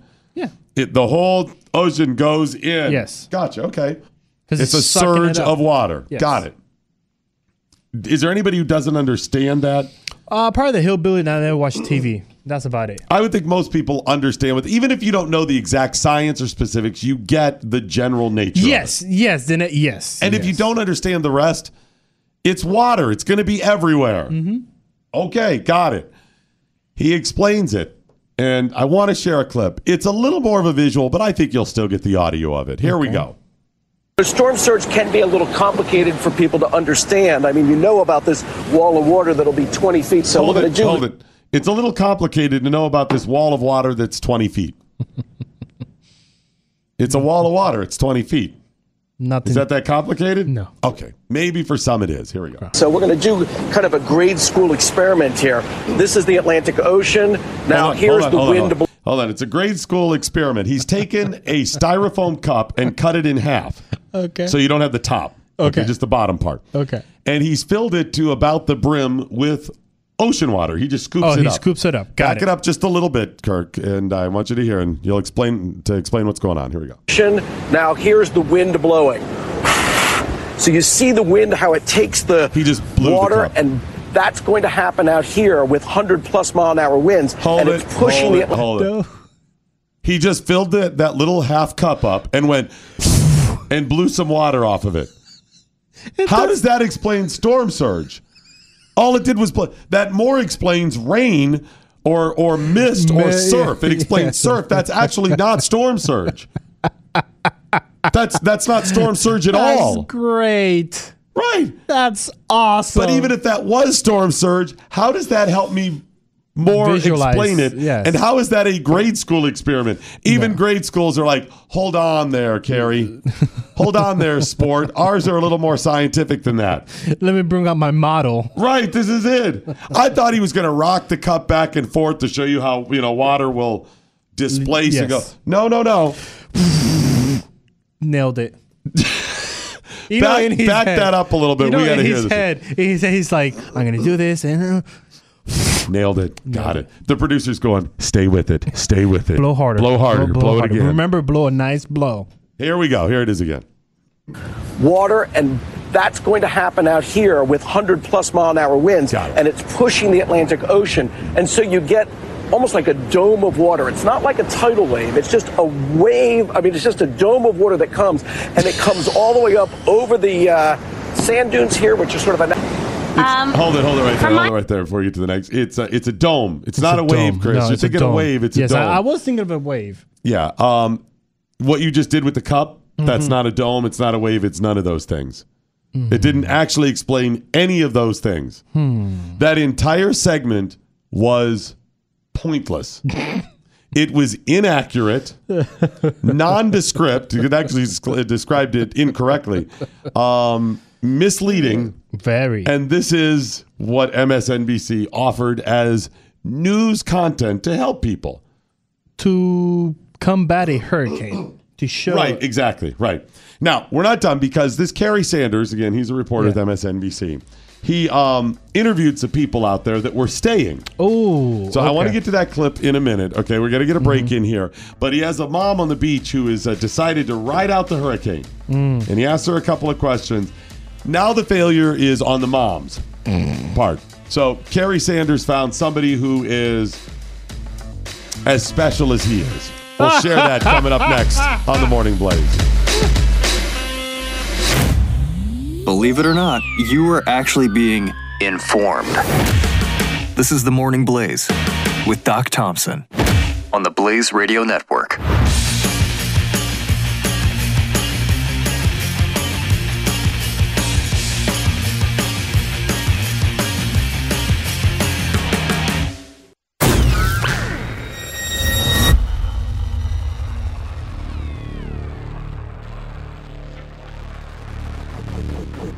The collision of common sense and comedy.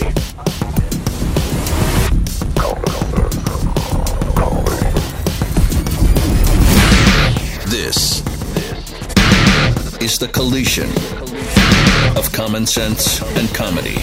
This is the Morning Blaze with Doc Thompson.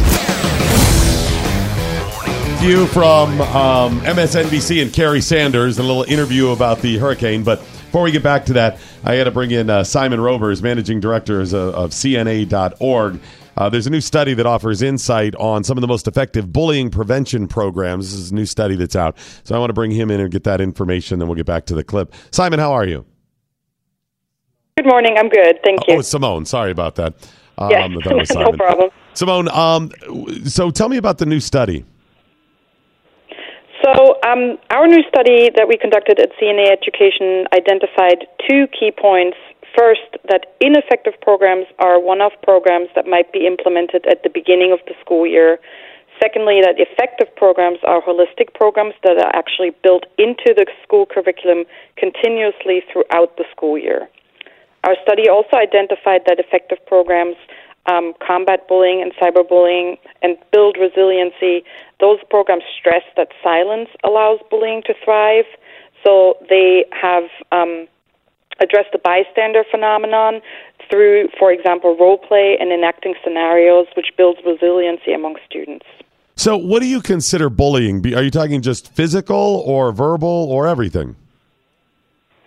Everything. So how we define bullying is the repeated and intentional exposure of an individual or group to physical and or emotional aggression. So that speaks to something like calling someone names or spreading rumors about another student, for example. We also include cyberbullying in this, where somebody might post hurtful information online about someone else.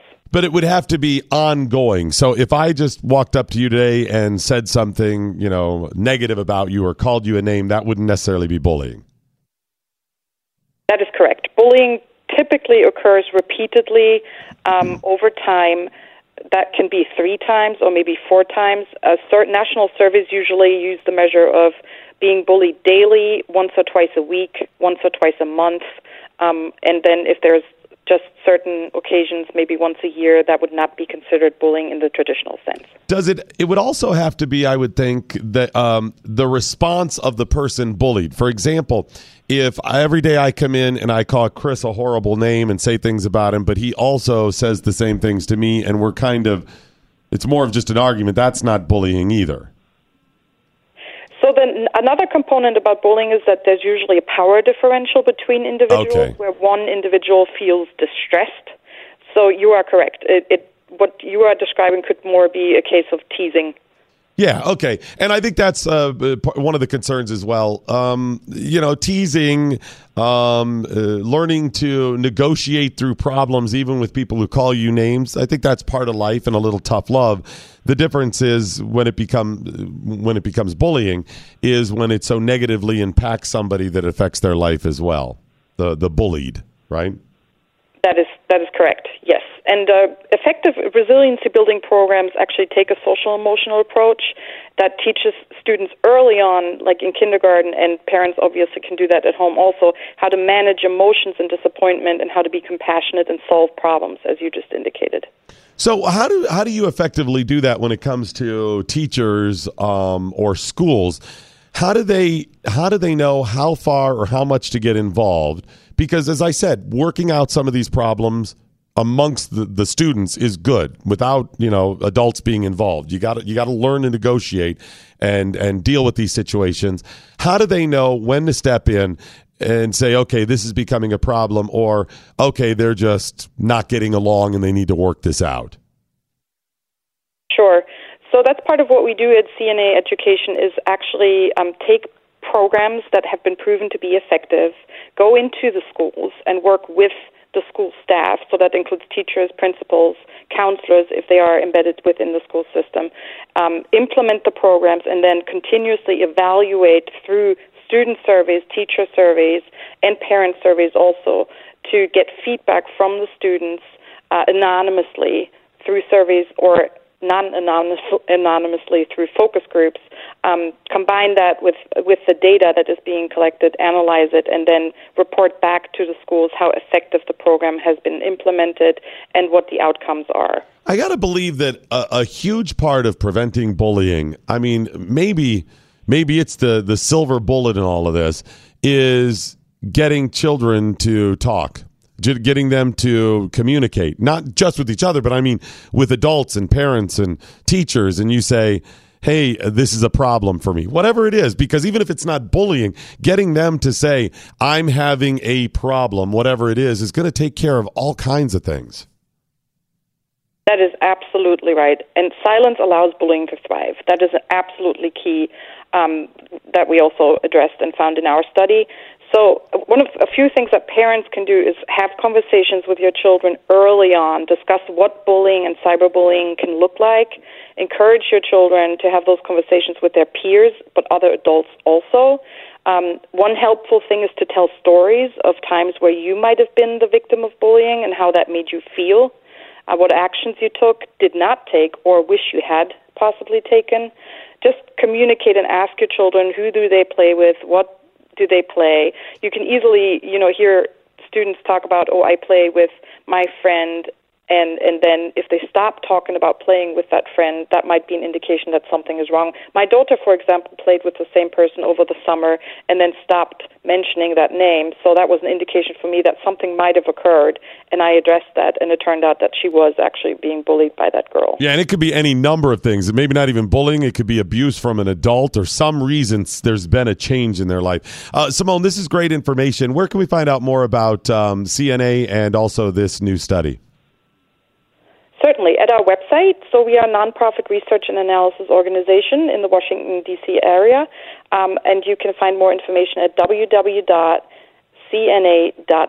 CNA.org. We'll post that on social media. Simone, thanks so much. Appreciate you joining us today.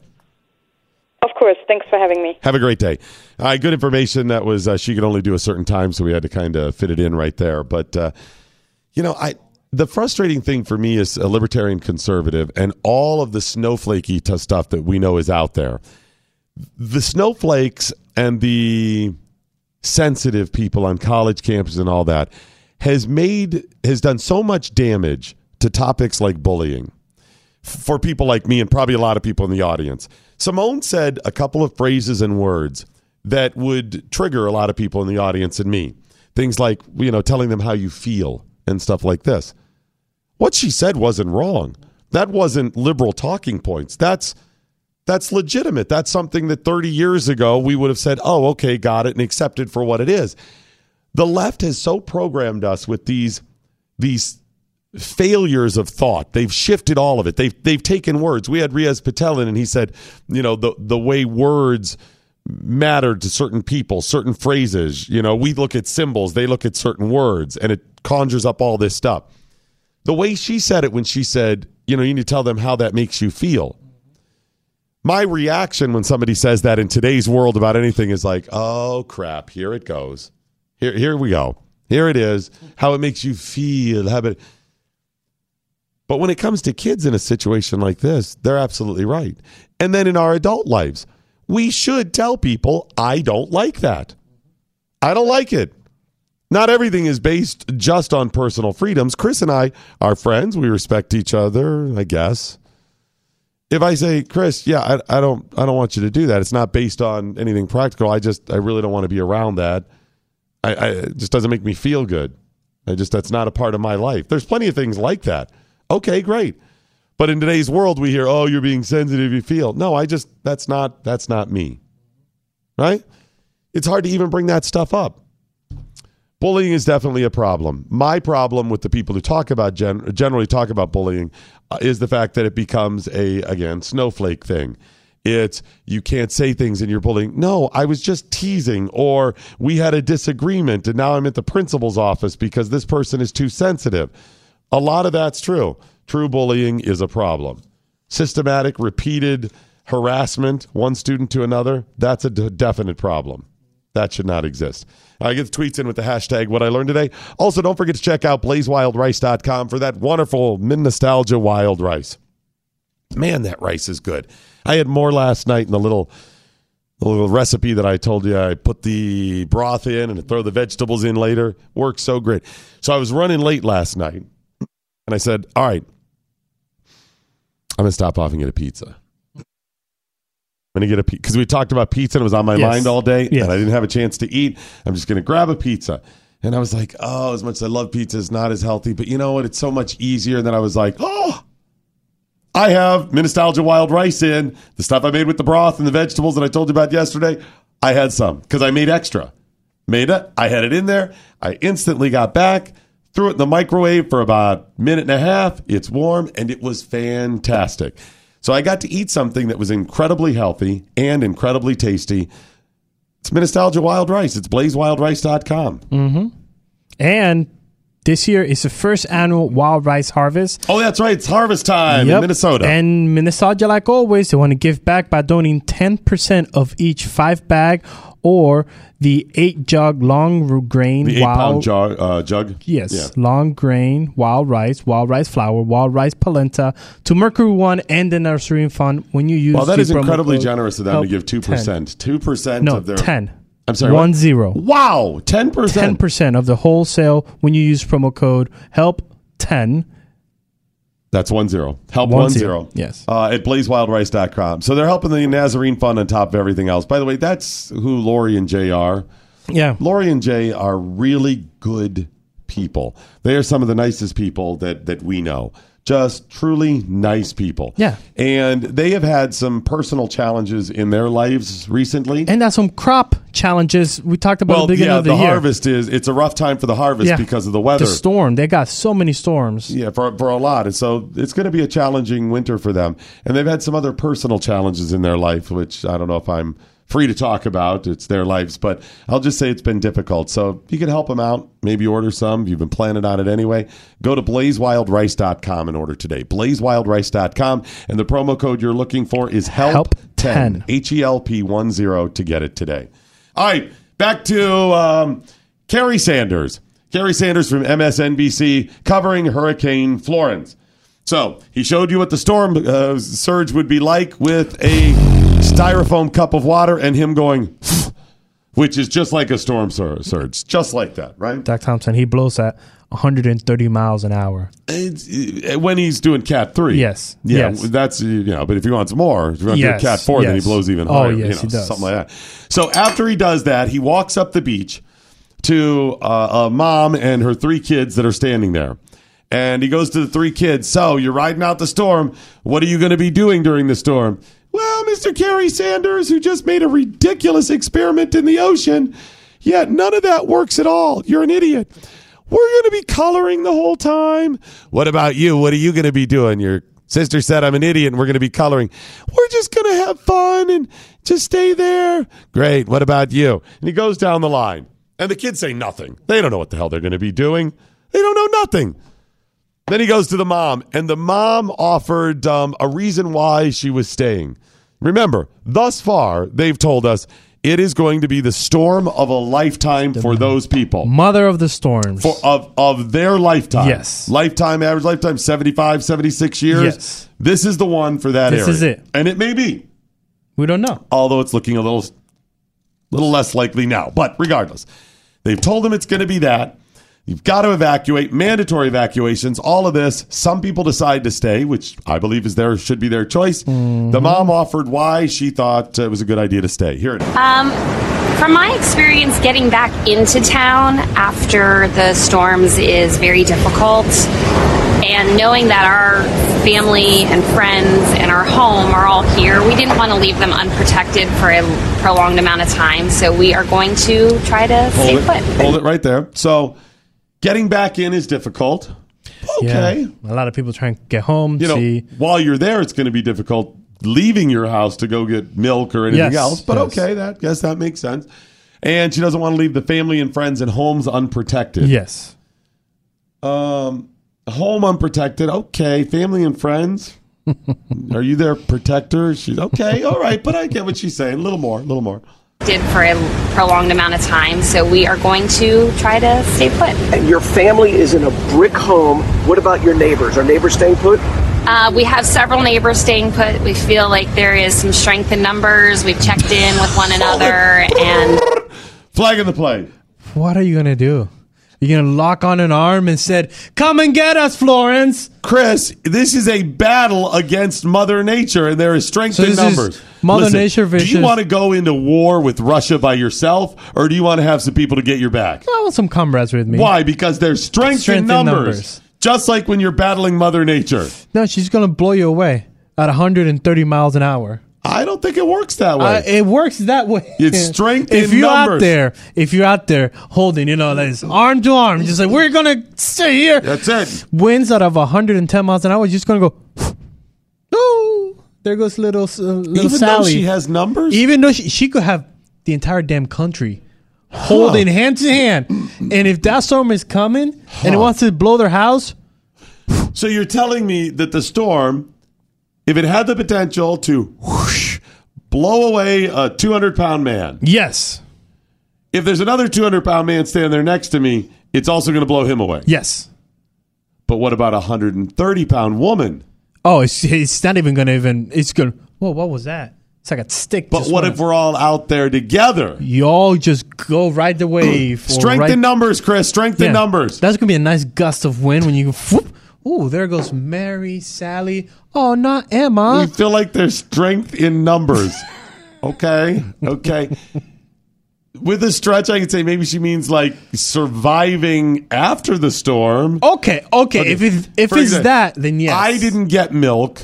Okay. But I got eggs. You didn't I got milk. And Steve got bread. Yes. We can all make our French toast together. There's strength in numbers, right? Yes. Because everyone knows during a storm like this, you make French toast. You prepare to make French toast because you go out and get eggs, bread, and milk. Yes. That's what it is. Yes. French toast for everybody. Yes. That's what it is. Maybe that's what she means.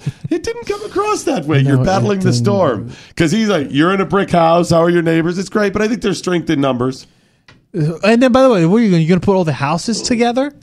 You're going to push the houses together and make a wall? We know that in more densely populated areas where the houses are close together, the storms just blow right over them. No. Just blows, has no effect on them. Nope. Like Houston, densely populated area. Oh. And Harvey just passed right over it. Oh, it did pass right over it, but it destroyed a lot. A lot of stuff there, a lot of stuff. lot. Okay, let's finish this up. Back this up, and here we go. Like there is some strength in numbers. We've checked in with one another, and we're going to just band together and make it through. Okay, we wish you the best of luck. Thank you. Guys, hang tight to Mom. Remember, if you need to get into Hold an it back interior... up to Carrie. Carrie is offering her some parting advice here. Yeah. We will not see you ever again. Kids, hold tight to Mom. Because she's going to blow away, and you want to go with her. And there's strength in numbers, right. Hold tight. How about stay in the effing house? Hold tight? And by the way, they weren't smart enough. No, I'm not holding on to a damn thing. What? But then he offers them a bit of advice about something that they obviously know based on how he said it. Listen. Guys, hang tight to Mom. Remember, if you need to get into an interior room in your house, you do that in the bathroom. Remember, if you need to get into an interior room in your house, you do that. Okay, I knew that I needed to do this, but I was not going to do this. No. Screw that. Interior room. I actually know I need to do this, but I'm going to go to the exterior room. You know what? Carrie Sanders says we should. We know we need to get into an interior room in the house. I remember, kids, so let's go ahead and do that. Okay, back that up again and a little bit more. Here we go. Get into an interior room in your house, you do that in the bathroom, get in the bathtub. Best of luck. Thank you all very much. So there it is. If you need to get into an interior room in your house, then you do that. Bathtub. Like, for example, a bathroom. And then you get in the bathtub. Does that still work? I don't even know if that's true for hurricanes. I know they say that with tornadoes. I think that's more tornado-esque. That's what I'm saying. I'm not even going to criticize them. Maybe they say that for hurricanes, too. I mean, I don't think so. Because I know when I was a kid in Puerto Rico, every time there was a storm, tub. All the time. I think that was more her. Maybe I'm wrong, though. Maybe I'm wrong. By the way, I'm assuming the next report he did, he used that same very tub to show you. This is a storm surge. This is what it's like. I think that's what happened. Quick break, back with more. The Morning Blaze. Inappropriately appropriating cultures since 2012. This is The Morning Blaze with Doc Thompson on the Blaze Radio Network.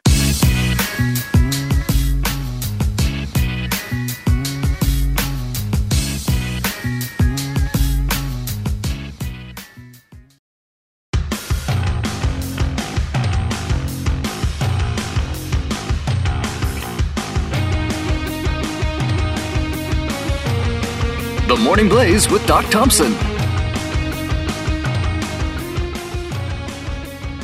All right, so now you understand, Chris. In a storm, hold tight to your parents. Yes. That's what you want to do. Strength in numbers, baby. Because there are strength in numbers. And if you don't, it's going to be bad for you. hold tight to your parents, strength in numbers, in a tub, inside room. Just if you believe that, I'm going to laugh when you look like a barrel of monkeys just flying off the... A barrel of monkeys. When you take them all out, they're holding on, strength in numbers. Yeah, it does not work like that way. You go...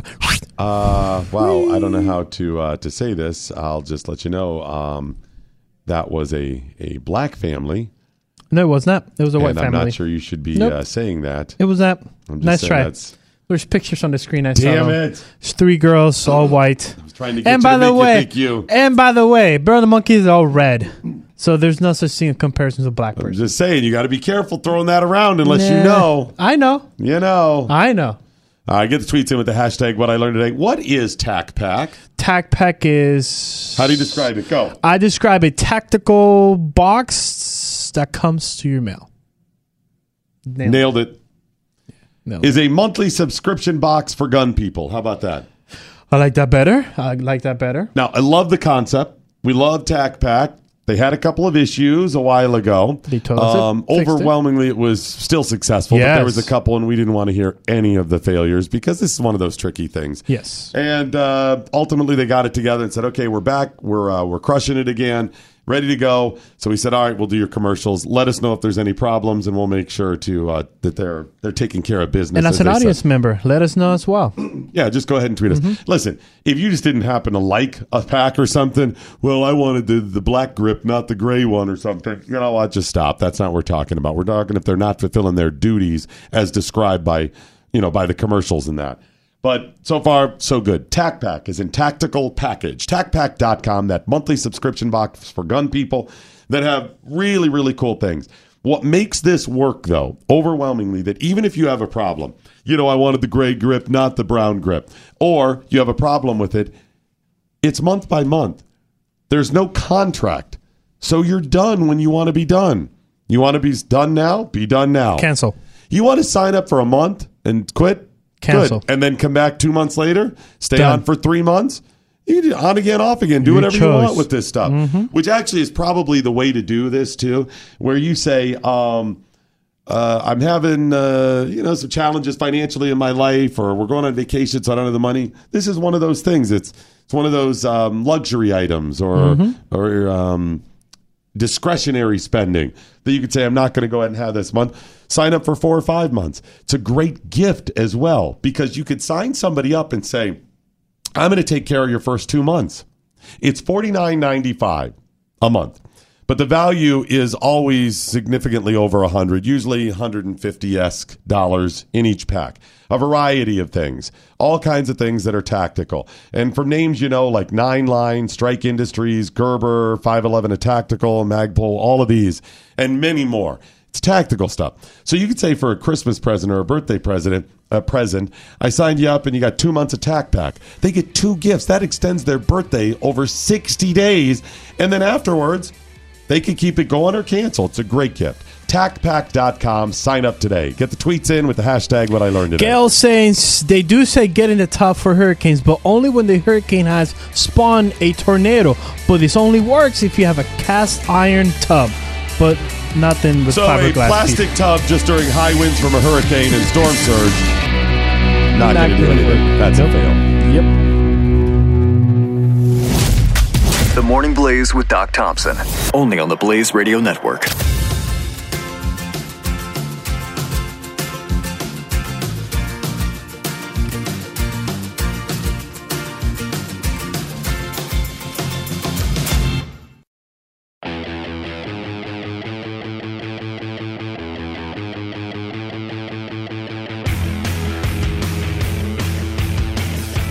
Just in case you haven't heard, we are the number 7 ranked show among Filipino tilt-a-whirl operators.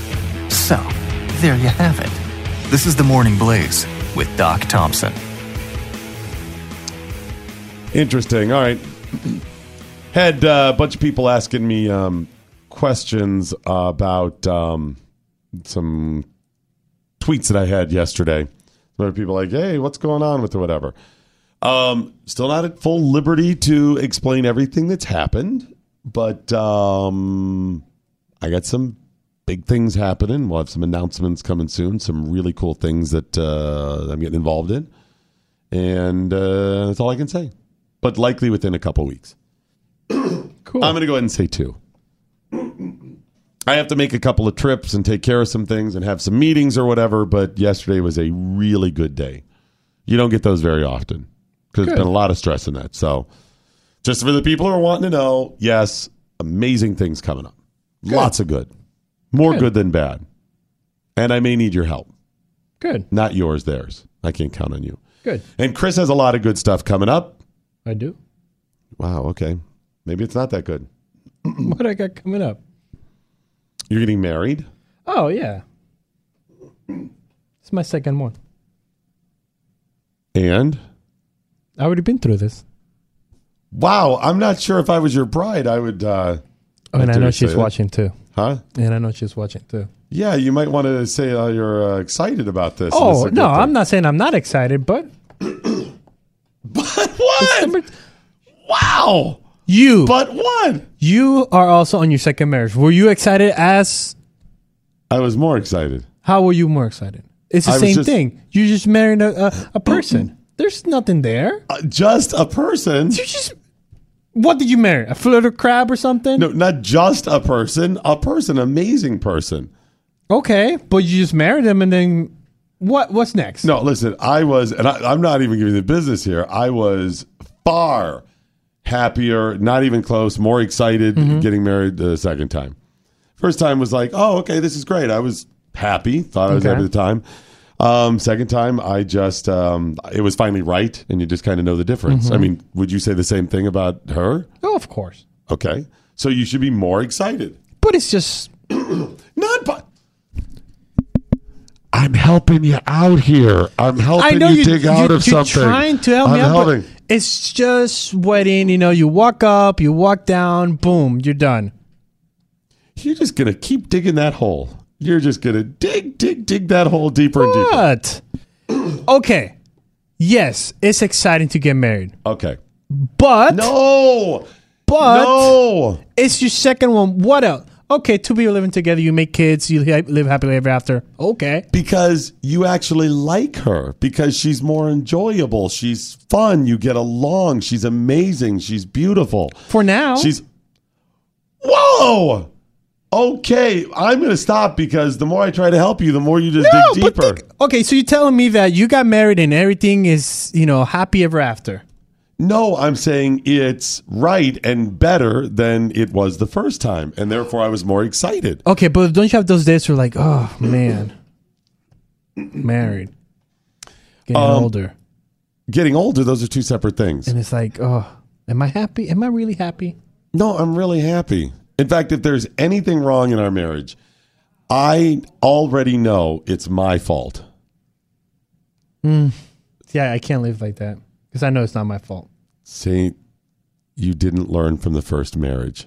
When you just accept that it's your fault as a as the husband, then your life is going to be much, much better. Yeah, but I didn't know anything. See, the reason I'm saying this is because my wife is listening. See, that just helps out. It's not really my fault. But occasionally... See, that's the difference between you and me. You play the game. I don't play the game. And I noticed that yesterday and a couple of times, like, she will ask me a question, does this work on me? No, take it off. That does not No, work I'm honest with my wife about stuff like that. Okay. Yeah, my wife knows. Or when she's like, getting all like lovey-dovey watching a movie, and I'm like, can you just sit the other thing? Can you just go? Like, oh, you're that person. Oh, yeah, I don't like that. Oh, okay. I understand. Yeah.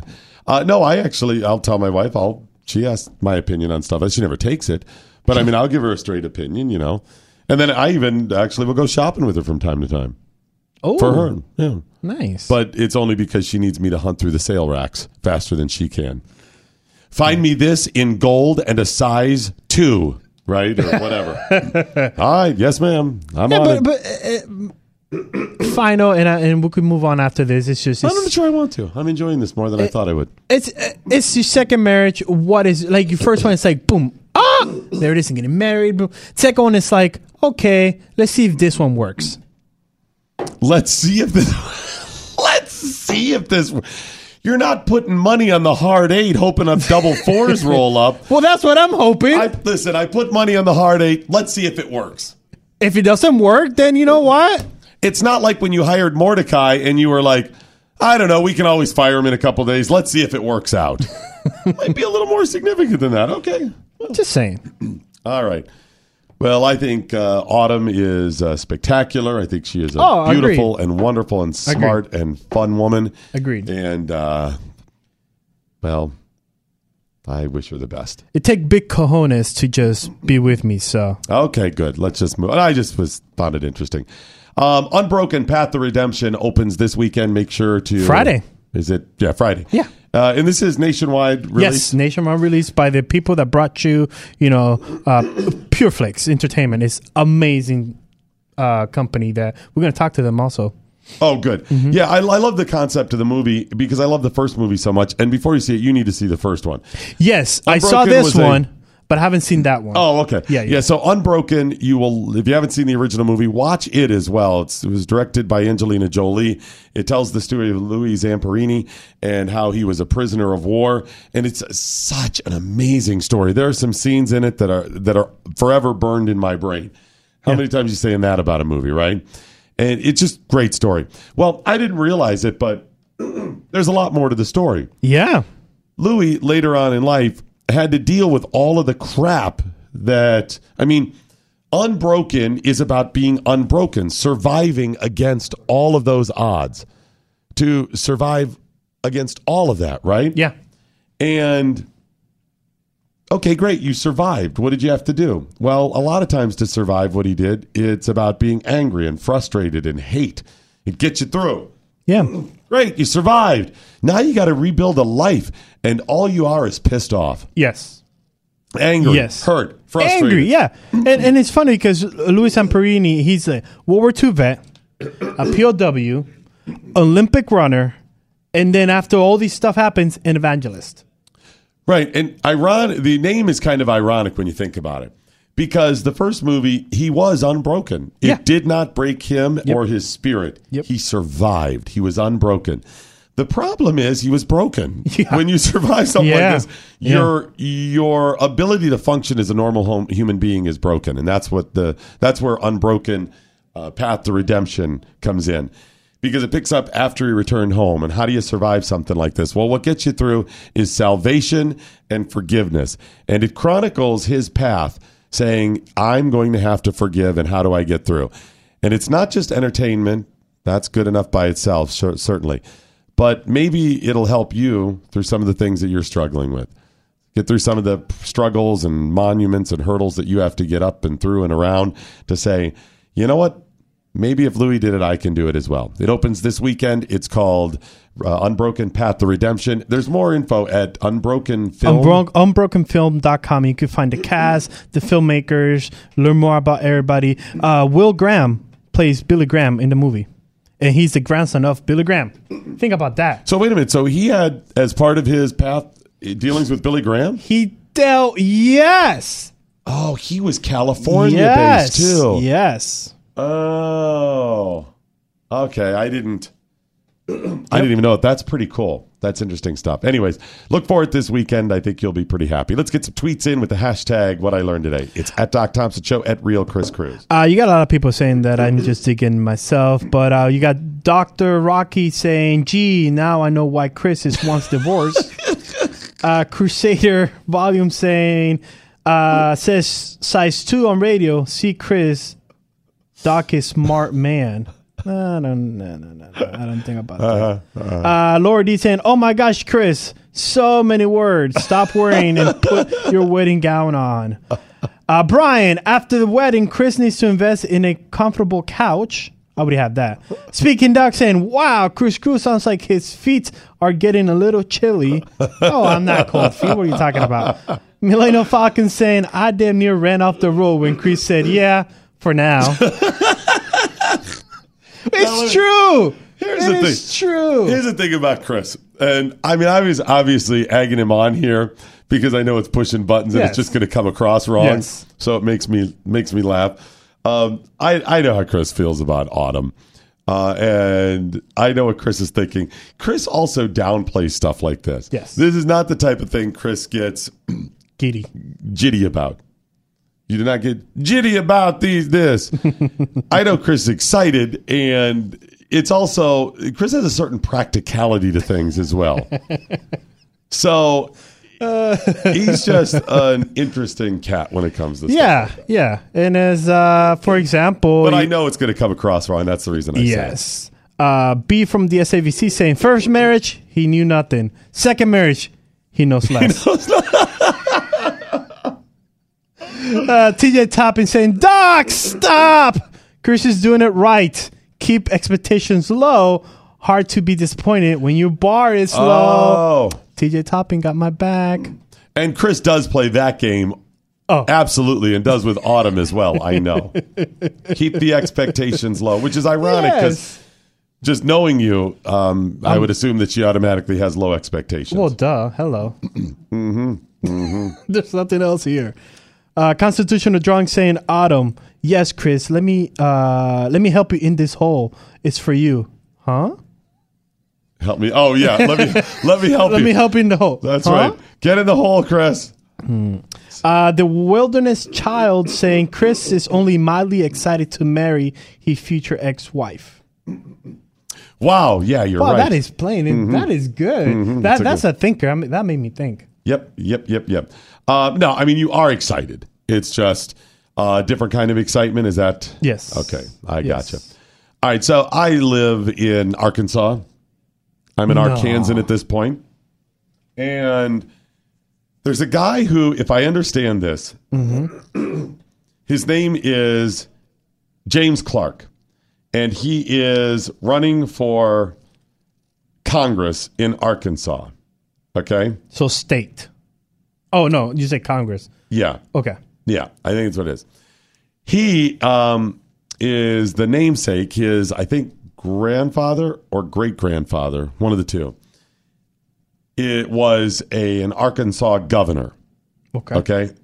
Anyways, he's related to the guy and running for office. The thing is, there's a statue of his grandfather, great-grandfather, whatever it is. Family member. In Statuary Hall in Washington, cool. D.C. Oh, that's pretty cool. Because, every state gets to submit 2 statues to Statuary Hall. Oh, yes. If you've ever been in the Capitol building, they do. And they move these things in and out. And they're all like statues of somebody standing up. And they're people from your state. See, the problem is the grandfather was a known racist. Oh, that's no good. Yeah. So now you have this this known racist there, and this guy's running for office. That's going to be really bad for you, isn't it? It's going to be a little awkward. Yeah. Just a little bit awkward. That's especially in today's world. Right. So now you have, okay, are we going to remove the statue? Because we're not just removing them off of buildings and parks and everything. They've got to come out of Statuary Hall. Yes. So if they remove this one in Statuary Hall, this former governor, do you have to remove Thomas Jefferson's? If you want to say consistent, yes, sir. Washington. Yep. Don't you remember even President Trump talked about this? He brought it up, and we were like, if you want to say consistent. And the people on the left poo-pooed it. Yeah. Oh, how you do it? You're the ones who, in fact, who've told us that remind us constantly that Washington and Jefferson owned slaves, right? So it brings this up all the time. So they've taken it a step farther. The possibility of removing this statue from Statuary Hall because the guy was a racist. Where do you stop? If they do this, where do you go? What happens next? So there's actually a state senator who suggested that we have a conversation of whether or not this guy should be replaced. Wow. So what do you think? We have to weigh everything they've done. Okay. I think that's where we're at with all of this. And what are the claims of him being a racist? Like, what is I think he may the have definition of him being a racist? And I don't know everything he did.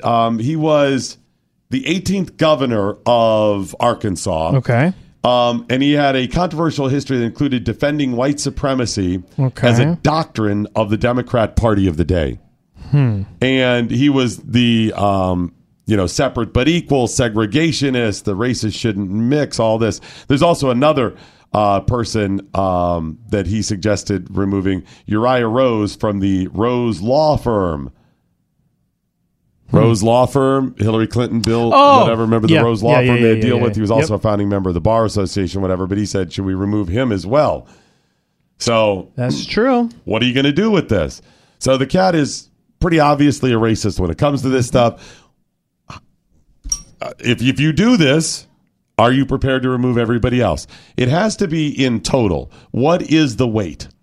What did they do? Add it all up. Okay.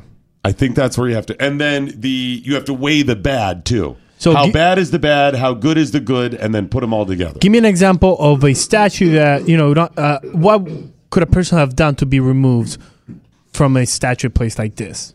Well, I would think. I mean, this guy's a white supremacist. I mean, he supported all this stuff. So that's one thing. And I don't know all the specifics, but let's say he had a lot of those things. Okay. And does anybody know James Paul Clark? How many people even in Arkansas know James Paul Clark, the 18th governor from 100 years ago? How many people know him? That is no one's true. going to know him. That is true. So no one knows who he is. He was a governor. How much good? Did he write the Constitution? Did he out there fight for all of this other great stuff? No. I mean, he may have done some good as governor, but here you are with the races. That's something that's probably have to go. Meanwhile, you'll take Washington. The guy do some good, right? Yeah. Commanding General of the Revolutionary Army, right? Yep. You've got first president. And you go down the list of all the stuff he did versus what racist things did he did. He owned slaves. Mm-hmm. Was there any, right? I mean, same thing with Jefferson. Exactly. But they're not going to do that. No. This is another shot across the bow. Here's what's coming. You're going to start with these. It's far from over when it comes to the statues. It really is the whitewashing of history, ironically. Those who forget history are doomed to repeat it. I got to tell you about Tac Pack. Tac Pack is such a cool pack. Love it, love it, love it. Did we get the most recent one in? Yes, we did. And? Mordecai and myself divided it up. Where's my cut? There was no gloves. I want more than just gloves. That's the only thing you have taken out of all the boxes. Every time they have a glove, you take the gloves. So I thought I did once because you guys got to all the other ones. Not every time. One time I took gloves because that's all that was left.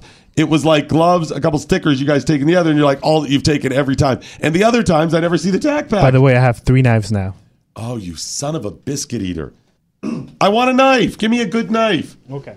TacPack.com. That's it. I'm not waiting for you. I'm going to go ahead and order. TacPack.com. Order it today at TacPack.com. It's a monthly subscription box for gun people. Each month, you will receive a curated package that contains items like an AR-15 gear, tactical gear, names you know. These are top brands like 511 Tactical, CRKT, Strike Industries, Gerber. Oh, this is another good knife. Look at this. Okay, you could have sharp. that one. That's you could have that one. What's the other one? If you're giving me this one, which is nice, but that means the other one's better. You can have that one. I need to see it. Okay. TacPack.com. You can cancel anytime you want. You will love it. Just order $49.95 each and every month, but you can cancel whenever. And every month you get a tactical box of stuff that is valued between $100 and $150 minimum. Sign up today. Cancel at any time at TacPack.com.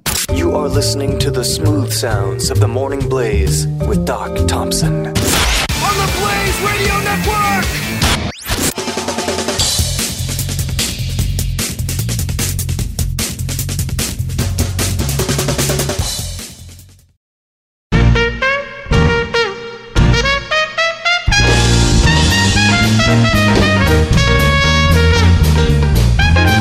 $888-900-3393. The Morning Blaze with Doc Thompson. All righty, that is it, ladies and gentlemen, the end of the Morning Blaze. But before we go, as always, let's find out what we learned today. We learned the TDS Hollywood triumphant is Deborah Messing, Kathy Griffin, and Chelsea Handler. We learned from the Washington Post Trump has no effect on the economy but can control the weather. He knows a Jew. We learned how to spot Trump derangement syndrome. How? Gaping bullet wounds in your extremities and actress on actress violence. That's good. That's good. Chris Cruz, what, if anything, did you learn today? Well, due to a Trump presidency, we see an increase in catfights. Catfight. $100 is the going rate for cleaning a self-inflicted 22 gunshot wound. Oh, is that what it is? Yes. 22. And coming to a theater near you, the trio: Kathy Griffin, Deborah Messing, and Chelsea Handler. That's a basket full of fun right there. That is. All right, then we got Kirk Jones, Spin of the Dials radio style, Berkeley Studios, Dallas, Texas. What, if anything, did you learn today? I learned today that the people of North Carolina think they can play Red Rover with a hurricane. Red Rover, but hang on, let me get some more people. There's strength in numbers. What, if anything, did the listeners learn today? Constitutional Drunk saying Doc's Invisible Challenge prank victims: Skip Lacombe, Cal, Lawrence, Tommy, Brad Staggs. Matt saying, what I learned today, North Carolina is the first in flight because they couldn't actually get it to fly in Ohio. Ohio wasn't conducive to flights. Conducive to flight, might you say? Yes, because it was wintertime at the time. Professional tilt puller saying, how much, you know how much stuff cost back then in 1918? How much? 20 cents, same as downtown. Stephen English saying, if I was a reporter, I would have told the mom, don't worry about giving those kids a bath because they'll just wash up to shore. They'll just wash up on shore. This is good. No problem. Yeah, you don't have to clean them up. We the Jackal said, when you shoot yourself in protest, you're doing it wrong. You are doing it wrong. That's not how you do it. And Constitutional Drunk saying, Doc's impression of a kid sounds like an 8-year-old girl smoking pack of Camels unfiltered. Yeah, I guess. I love smoking Camel unfiltered, just like Grandma. Hey, I didn't get those new numbers on procrastination. I can just do them tomorrow. What else do we have coming up tomorrow? Friday leftover, and you will find out how much a floor shark cost you. I think I know. Say it with me. What does Glenn have coming up on his show? He's going to talk about the Harvey Weinstein video with 2 of the victims. And what is Glenn wearing? A barrel. Huh. Remember, the Morning Blaze is today a Chris Cruz production. Sic Semper Tyrannis. Good night, Steve Cannon. Wherever you are. Anya, now you go home. More to time. The Morning Blaze. Sorry, we didn't mean to offend you. Actually, Yeah, we did. This is the Morning Blaze on the Blaze Radio Network.